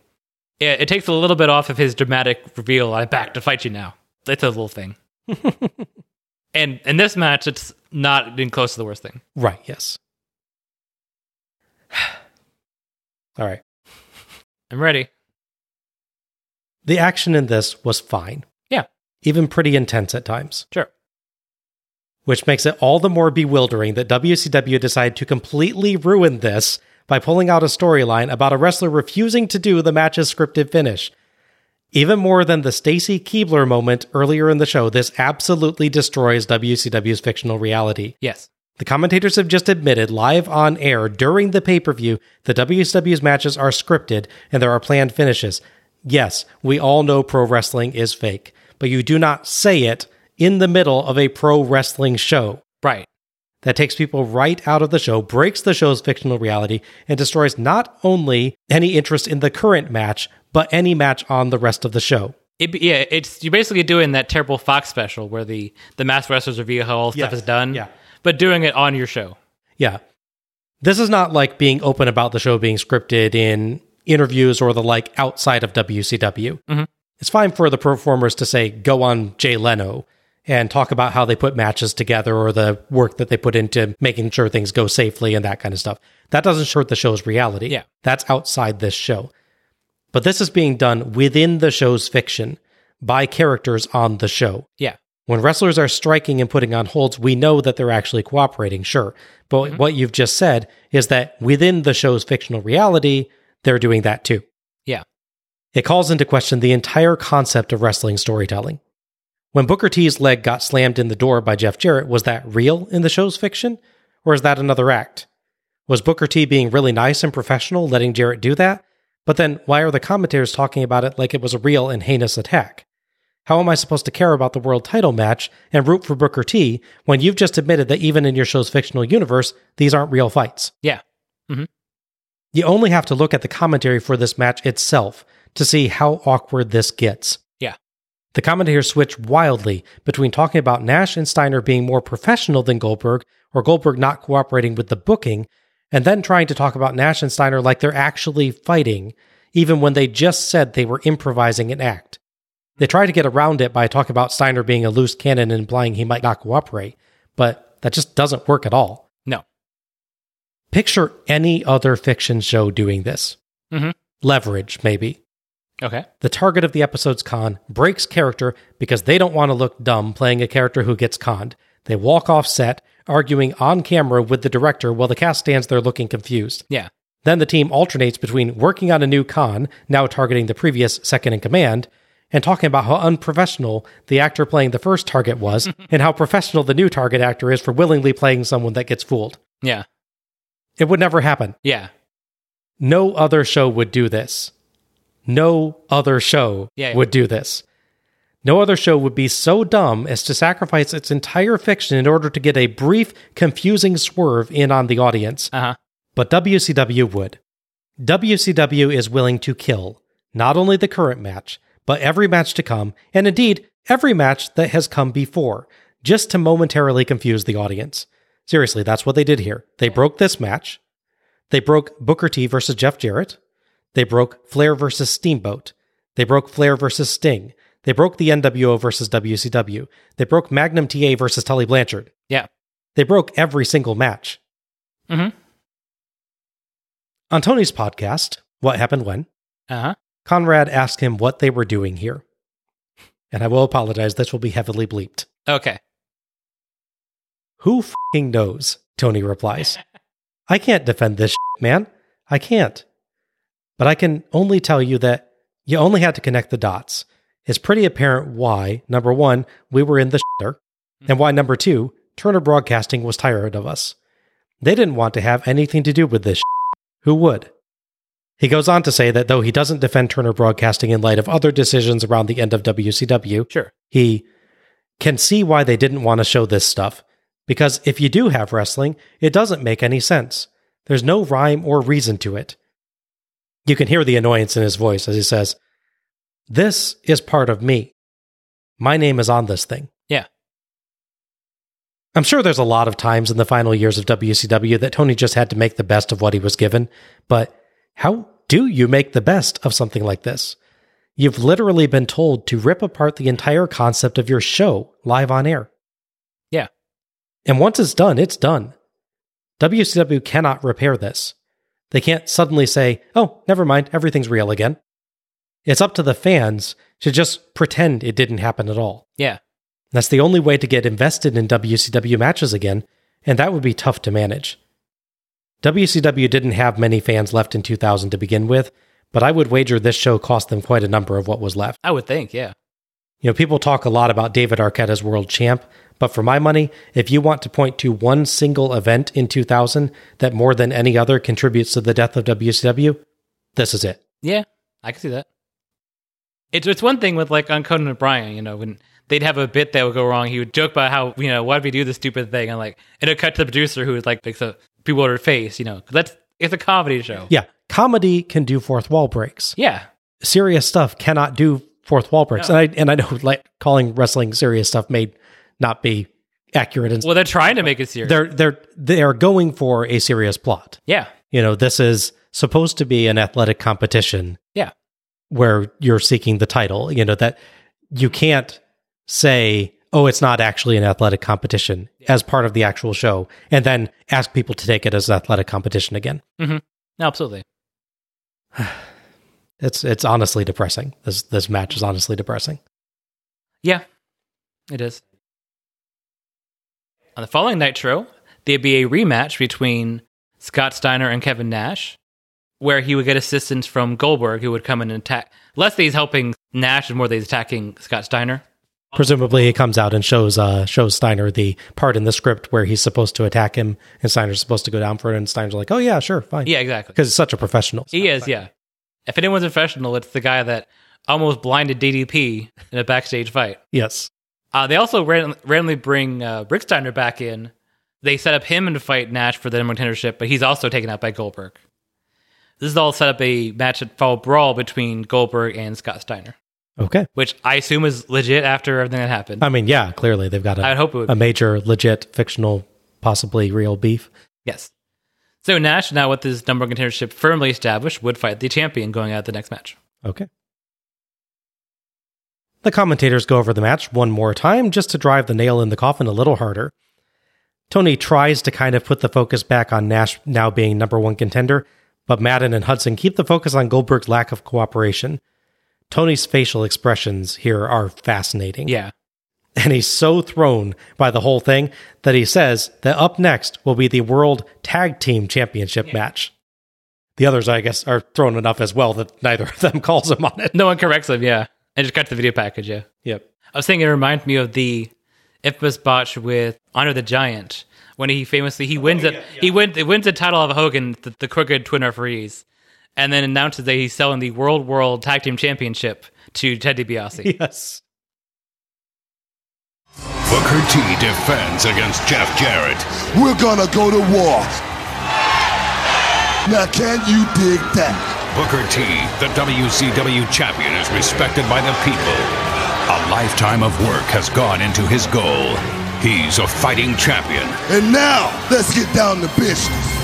Jeff Jarrett visualizes himself at the top of the charts. We'll call it Slap Nuts Theater. Booker T. His body is bruised and battered.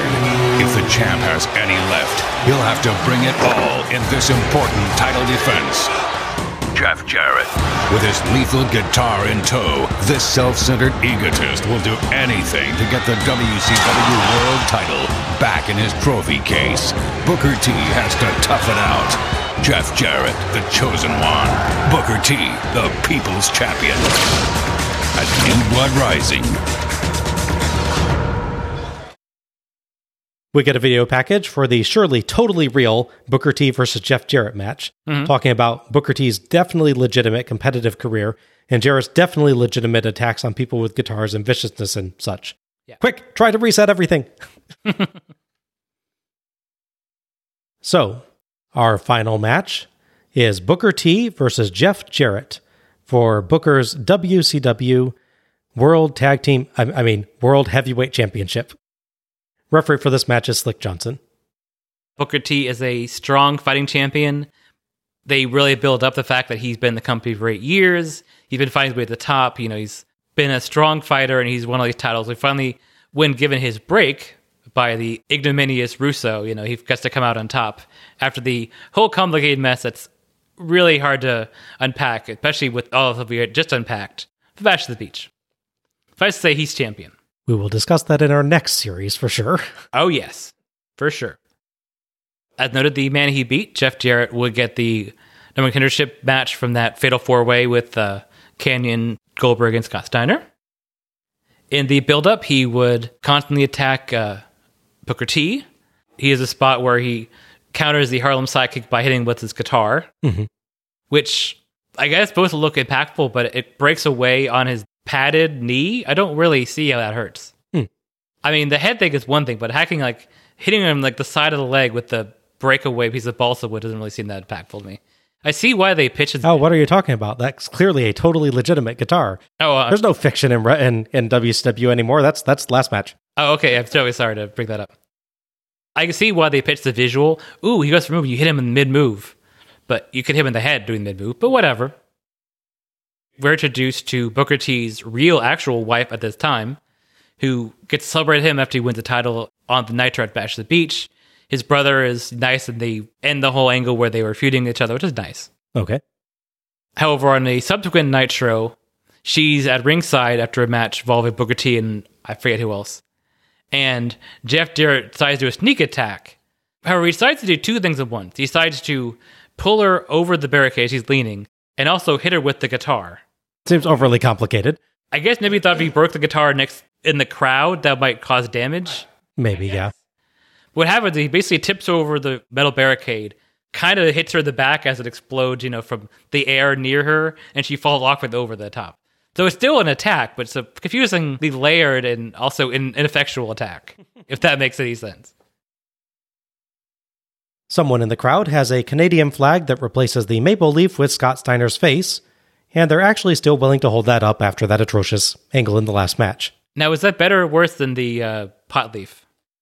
Slightly better, I think. I mean, it's different substances in Scott Steiner for sure. Yeah. It does make me think maybe Scott Steiner is made of maple syrup. Oh. I mean, he's so muscular and filled with liquid from the not steroids he was doing back then. Please don't kill me. That, it could be any liquid for all I know. Michael Buffer does the ring introductions for this very real world title match. He's still nice enough to give the show a "Let's get ready to rumble." It does not deserve one. I do miss his leather cap he had for... Yeah, that was nice. He announces Jarrett is already a 4-time former WCW World Heavyweight Champion after first winning the title 4 months ago at Spring Stampede. Booker expertly sells his definitely real severe car door beating as he comes down the ramp. He slaps hands with a fan at ringside and goes to walk on, but someone pulls his arm and he has to awkwardly extricate himself from that, giving the crowd a little bit of a glare. Jarrett attacks as Booker enters, stomping the knee, but Booker fires back, lands varied strikes, and rapidly gets 2 counts with a roll-up and a powerbomb counter to a Frankensteiner. Booker's sidekick and clothesline send Jarrett outside, and Booker sends him to barricades. Back in, Jarrett tries a kick counter for a charge, but Booker slides under and pulls him crotch first to the ring post. Twice. Ouch. Jarrett bats aside a missile drop kick, and Booker hurts his leg. Jarrett goes to work on the leg with stomps, ring post smashes, and repeated chair shots, and a Boston Crab. Booker reaches the ropes, but Jarrett takes his sweet time breaking the hold. More stomps and chair shots to the leg, but Booker goes up and over on a corner charge and hooks Jarrett with his legs to roll him up for 2. Cool looking spot. Yeah, it's a nice move you used to do all the time, yeah. Both men clothesline each other down. They're back up at a 9 count, and Booker's spinebuster gets 2 and he hits an axe kick. But Johnson, apparently having never seen a Booker T match before, very awkwardly runs into him and gets knocked loopy during a spinaroonie. Yep. It looked like he was late, too. Yeah. Johnson sells that very poorly. He does, yes. Booker tries the Harlem sidekick, but Jarrett clubs him in the knee with his guitar. Booker swears. Yes. Jarrett slaps on the figure 4 as Johnson recovers, and Booker suffers a couple 2 counts. Booker can't break the hold or roll it over, but he manages to drag himself backwards to the ropes. Jarrett takes his time breaking. During that bit, Booker kind of seems like he tricks Jarrett into fighting another attempt to roll, and manages to drag himself backwards, mostly unopposed as a result. So nice tiny touch of strategy in the middle of that. By the way, it's nice of the referee to ignore the guitar debris on the ground while he lays down to check the shoulders. Hey, in reality like this, guitars just explode at random all the time. It just happens. Like birds during a birdemic. They just explode. Right. Yeah, exactly. Oh, okay. It's a hazard of rock shows that guitar could detonate at any moment. Yeah, I'll take your word for it. Booker falls out of the ring, and Johnson goes to check on him. Jarrett tries to hit Booker with the big gold belt, but Booker ducks and Johnson gets hit. Booker runs Jarrett into the barricade and sets up a table, and they struggle on the apron until Booker sends Jarrett through the table with the bookend, but refrains from taking the bump himself. Yes, that's a nice touch. Jamie Tucker appears as our new referee and reaches a 9 count before Booker breaks the count. Back in, Booker pins Jarrett for 2 as Jarrett gets a foot on the ropes. Jarrett gets a chair, punts Booker in the crotch, and nails Tucker. The commentators wonder if that was an accident. Jarrett wasn't looking at who he was hitting, but at the same time, he doesn't seem surprised to see Tucker down. Mm-hmm. Jarrett hits the stroke onto the chair, but by the time new ref Charles Robinson sprints down, it only gets 2. Booker swinging neckbreaker. Jarrett swings the wrong way there. He does, yeah. For 2. And Booker finishes a sequence of counters with the bookend for the 3 count and the win. Booker nurses his leg as he celebrates with his belt. Some fans throw their drinks into the ring, apparently displeased. I'm hoping it's more about the show than about Booker's win. Yeah, I noticed that as well. Picked the wrong match to do that in. But Yeah. Last match. Yeah, exactly. Thoughts on this one? Honestly, it's a really good match. The only real crime of this match, I would say, is it's just overbooked. Russo overbooks everything. Yeah. He seemed to have this sort of weird ADHD mindset of where if something different than happening every 5 to 10 seconds, then people are going to switch channels, apparently, even when pay-per-view, which there's no way you'd switch channels off pay-per-view. You pay $50 for that thing. In the ring, they tell a really nice story of Booker T having the injured knee, fighting through the pain. Jeff Jarrett's really good about attacking it, to constantly push the one aspect of the match. He knows the weak point is, so every time he needs to get back control, he goes at that weak point. There's no breaking that formula in a major way. The thing is, this is a real late 80s classic territory match. Thought the exact same thing. This feels like an 80s style match, but like in the best way on that. Yeah. Which makes sense given Jeff Jarrett raised on that kind of stuff. That said, did they need, I've got my count is correct here, 3 ref bumps. Yes. A guitar shot, multiple chair shots, and a table spot? Probably not. No. At the very least, clarify that this is no DQ. Because it's weird because the chair shots directly to Booker T's knee are not a DQ. Right. The table spot's not a DQ. Right. Anytime you blatantly attack the referee, it's not a DQ by the next referee. However, when he's not breaking the figure 4 right away, the ref starts the 5 count to DQ him on that. Yeah. If repeated chair shots to a knee are not a DQ, you don't need ref bumps. Yeah. Just drop that side of the match entirely. Exactly. Really, it's a tale of 2 matches. It's a match being casted really well by 2 guys who have a lot of experience. They know how to tell a story. They know how to pick a body part and focus on it. They don't leave Booker down so long that it feels like he has no help recovery. He's constantly moving during submission holds, so he's not just sitting there getting his breath. But then the guy booking the match behind the scenes, like, now also, make sure you do this, make sure you do that, make sure all this extra stuff. It's like having a really nice dish and someone keep putting pepper on it and put this and more stuff on the dish. Like, it was fine before. Yeah. And the stuff you're adding isn't necessarily bad on its own, but just the fact that you're adding, like you said, too much stuff in there. Yeah. It's enough spices in the dish already. I'll eat it, please. Yeah. On our first watch, I only really managed to start getting into this match about halfway through, as I just basically wasn't watching the show after the Goldberg-Nash-Steiner debacle. Of course. Yeah. So, like, I couldn't really judge this match then. Mm-hmm. So on rewatch, I intentionally watched this on a separate night from everything else to give it a fair shot, and I'm really glad I did. This was a good main event match built around a nice, clear storyline. Booker attempting to end it fast before his knee became a problem, and Jarrett attempting to make Booker's knee a problem. Mm-hmm. Booker sells excellently for most of the match, and Jarrett is good and vicious in his attacks. The two get across the mood of an increasingly desperate and brutal fight. Mm-hmm. There are a few flubs here and there, and like we said, I don't think they needed the referee knockouts. And the DQ rules are fast and loose yet again, but for all that, this was a really fun way to close out what had been an absolutely awful show. Mm-hmm. It's a massive, massive shame that this follows WCW's brutal murder of their entire show in the prior match. No, yeah. Watching it straight through, you will not realize how good of a match this is. To your point about the botches, a lot of them are related to all the extra added. Right. There's so many moving parts now. Now we got to add a ref bump. So now we need a third person to be at the right place at the time and take this bump well to make this thing matter. Yeah, exactly. In this case, it's a third and fourth person because the second referee as well. And then a third referee as well. Yeah. I do want to slightly disagree with one thing that you said earlier, and that's the bit with him hitting the knee into... him hitting the guitar with the knee. Uh-huh. I really like that spot. It's good as another working the limb kind of thing. I realize the guitar is balsa wood. Yeah. But if you're picturing in the show's fictional reality that it's not balsa wood, mm-hmm. and it's something that actually would do some kind of damage, then I have no problem with it there. Yeah. More what I want to compliment is Jarrett's really good at nailing exactly the knee. He is, yeah. With that. Like, I mean, that's not easy. That's a moving target. No, yeah, for sure. Like I said, I 100% get why someone goes, it would be cool if he did jump and kick and you hit him right in the knee as he went at you. Totally get that. Mm-hmm. If you, for some ungodly reason, decide to watch New Blood Rising, mm-hmm.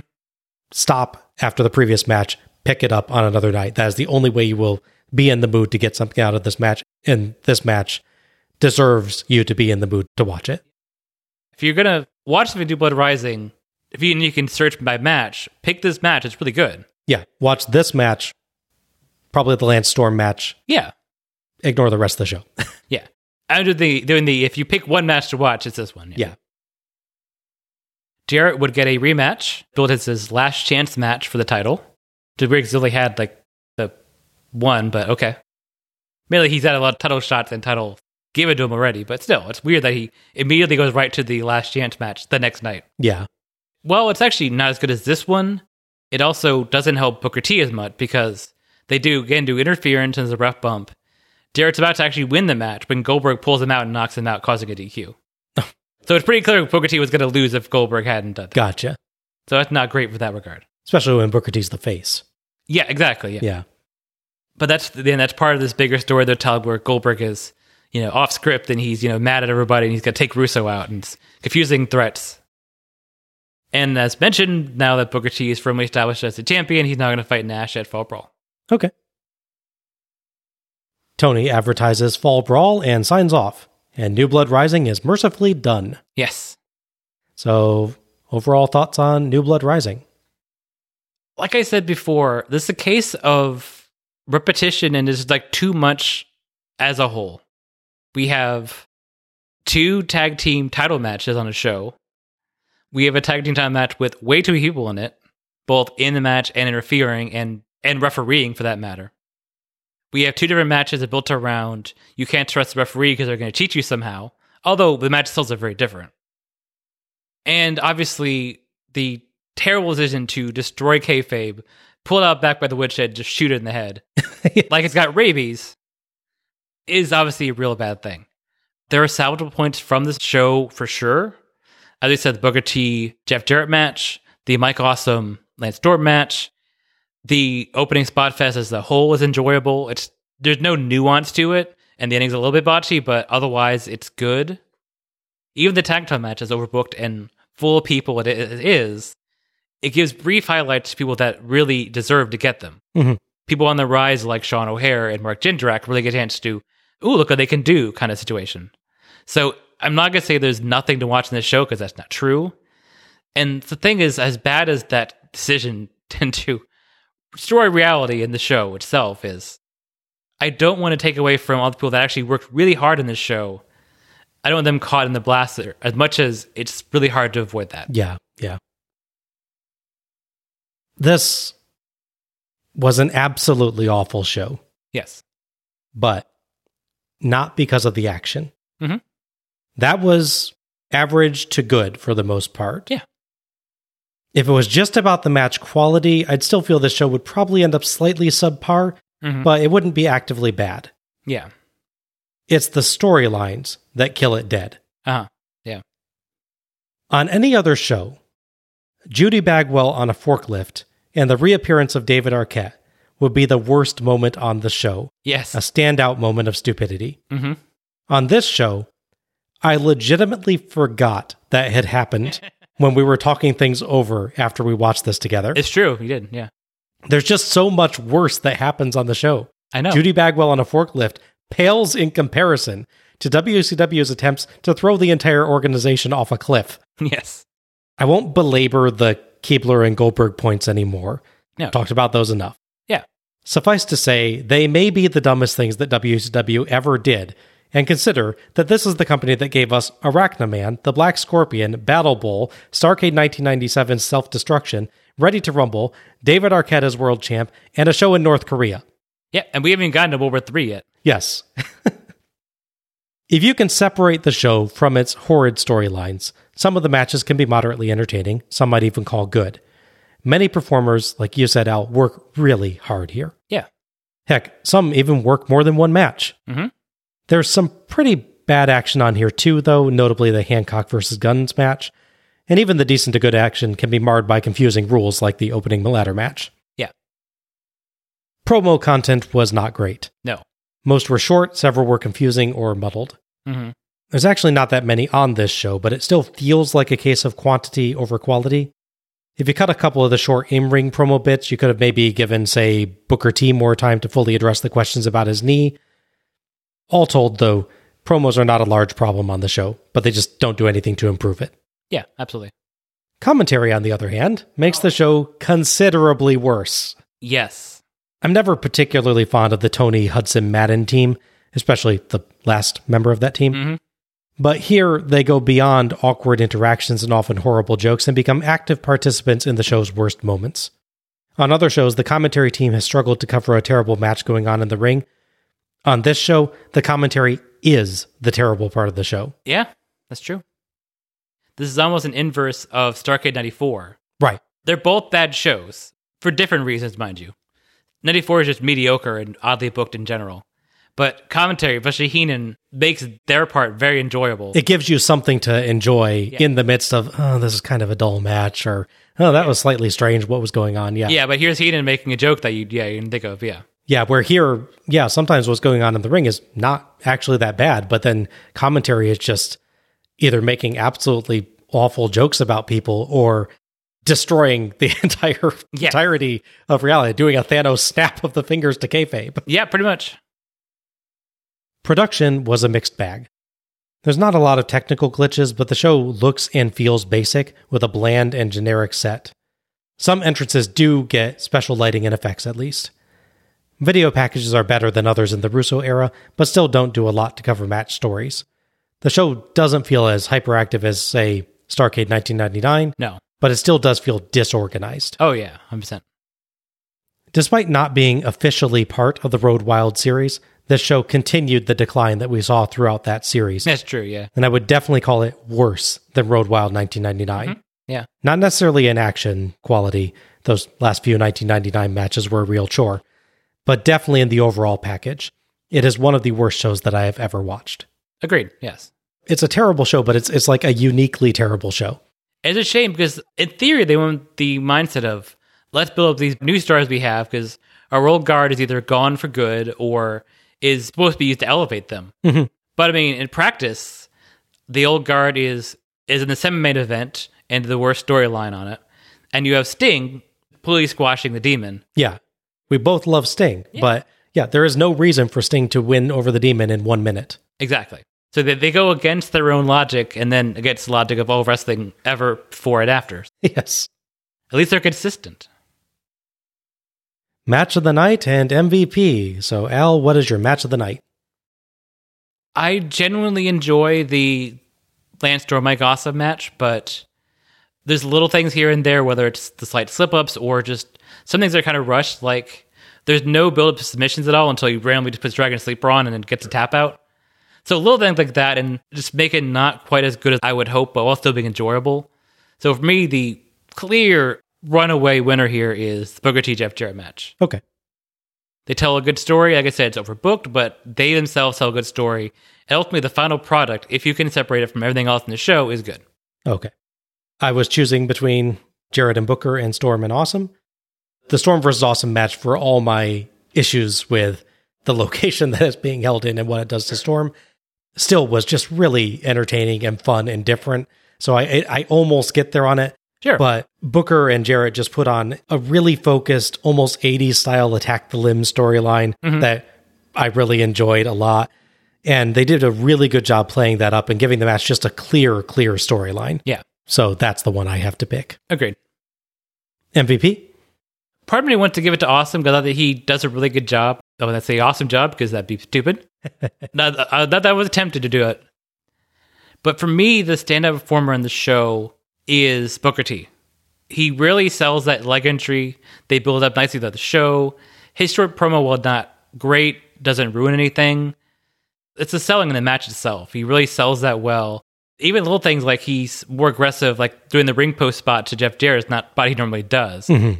But he's like, I'm wounded, I gotta go in as fast. He really sells I got beat him quickly before he targets my knee and takes me out. Yes. And then just building everything up, little things like, again, not taking the fall on the bookend of the table, I assume is a planned thing. Mm-hmm. Giving credit for that anyways.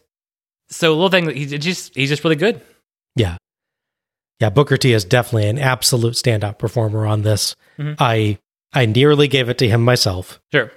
But I want to go a little bit out of left field on this one. Okay. Because there's someone on the show that I don't think that I will ever get the chance to pick as a MVP again, but that did a really good job with his role on this show. And just since this is a really rare moment to pick him, I want to do it. Okay. For his terrific reactions to the shenanigans in the Storm versus Awesome match, I am picking David Penzer. Oh, I think you were going to pick Jacques Rougeau for that. No, Rougeau does a great job with his role too, but Penzer's increasing aggravation with what was going on and just like, what is going on here? Kind of facial expressions and movements and everything. It served to make that match better. Yeah, I get you. He so rarely gets to be highlighted like that. Yeah. And he nailed it when they put the camera on him. So I was just really like, I don't get the chance to compliment you that much, guy, but I really feel like I should do it here. I'll be honest, I didn't think of him that much, but no, I see your point, yeah. I'm thrilled that you chose Booker T because one of us definitely should have. Oh, yeah. And that wraps up our review of New Blood Rising.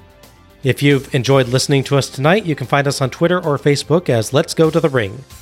Links will be available in the episode description. Follow us for episode announcements and other show details, and share your own thoughts about each show as we go through. You can subscribe to our show on Apple Podcasts, Google Podcasts, iHeartRadio, Spotify, Stitcher Radio, TuneIn, Verbal, or Audible.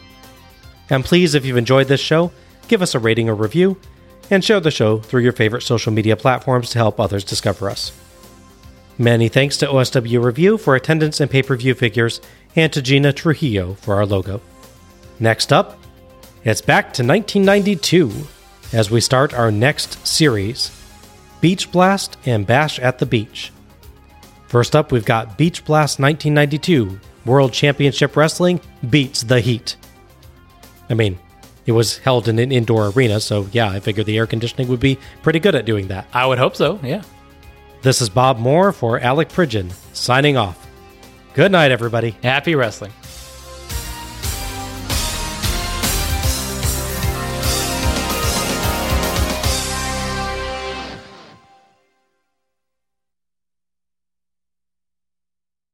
from this t-shirt.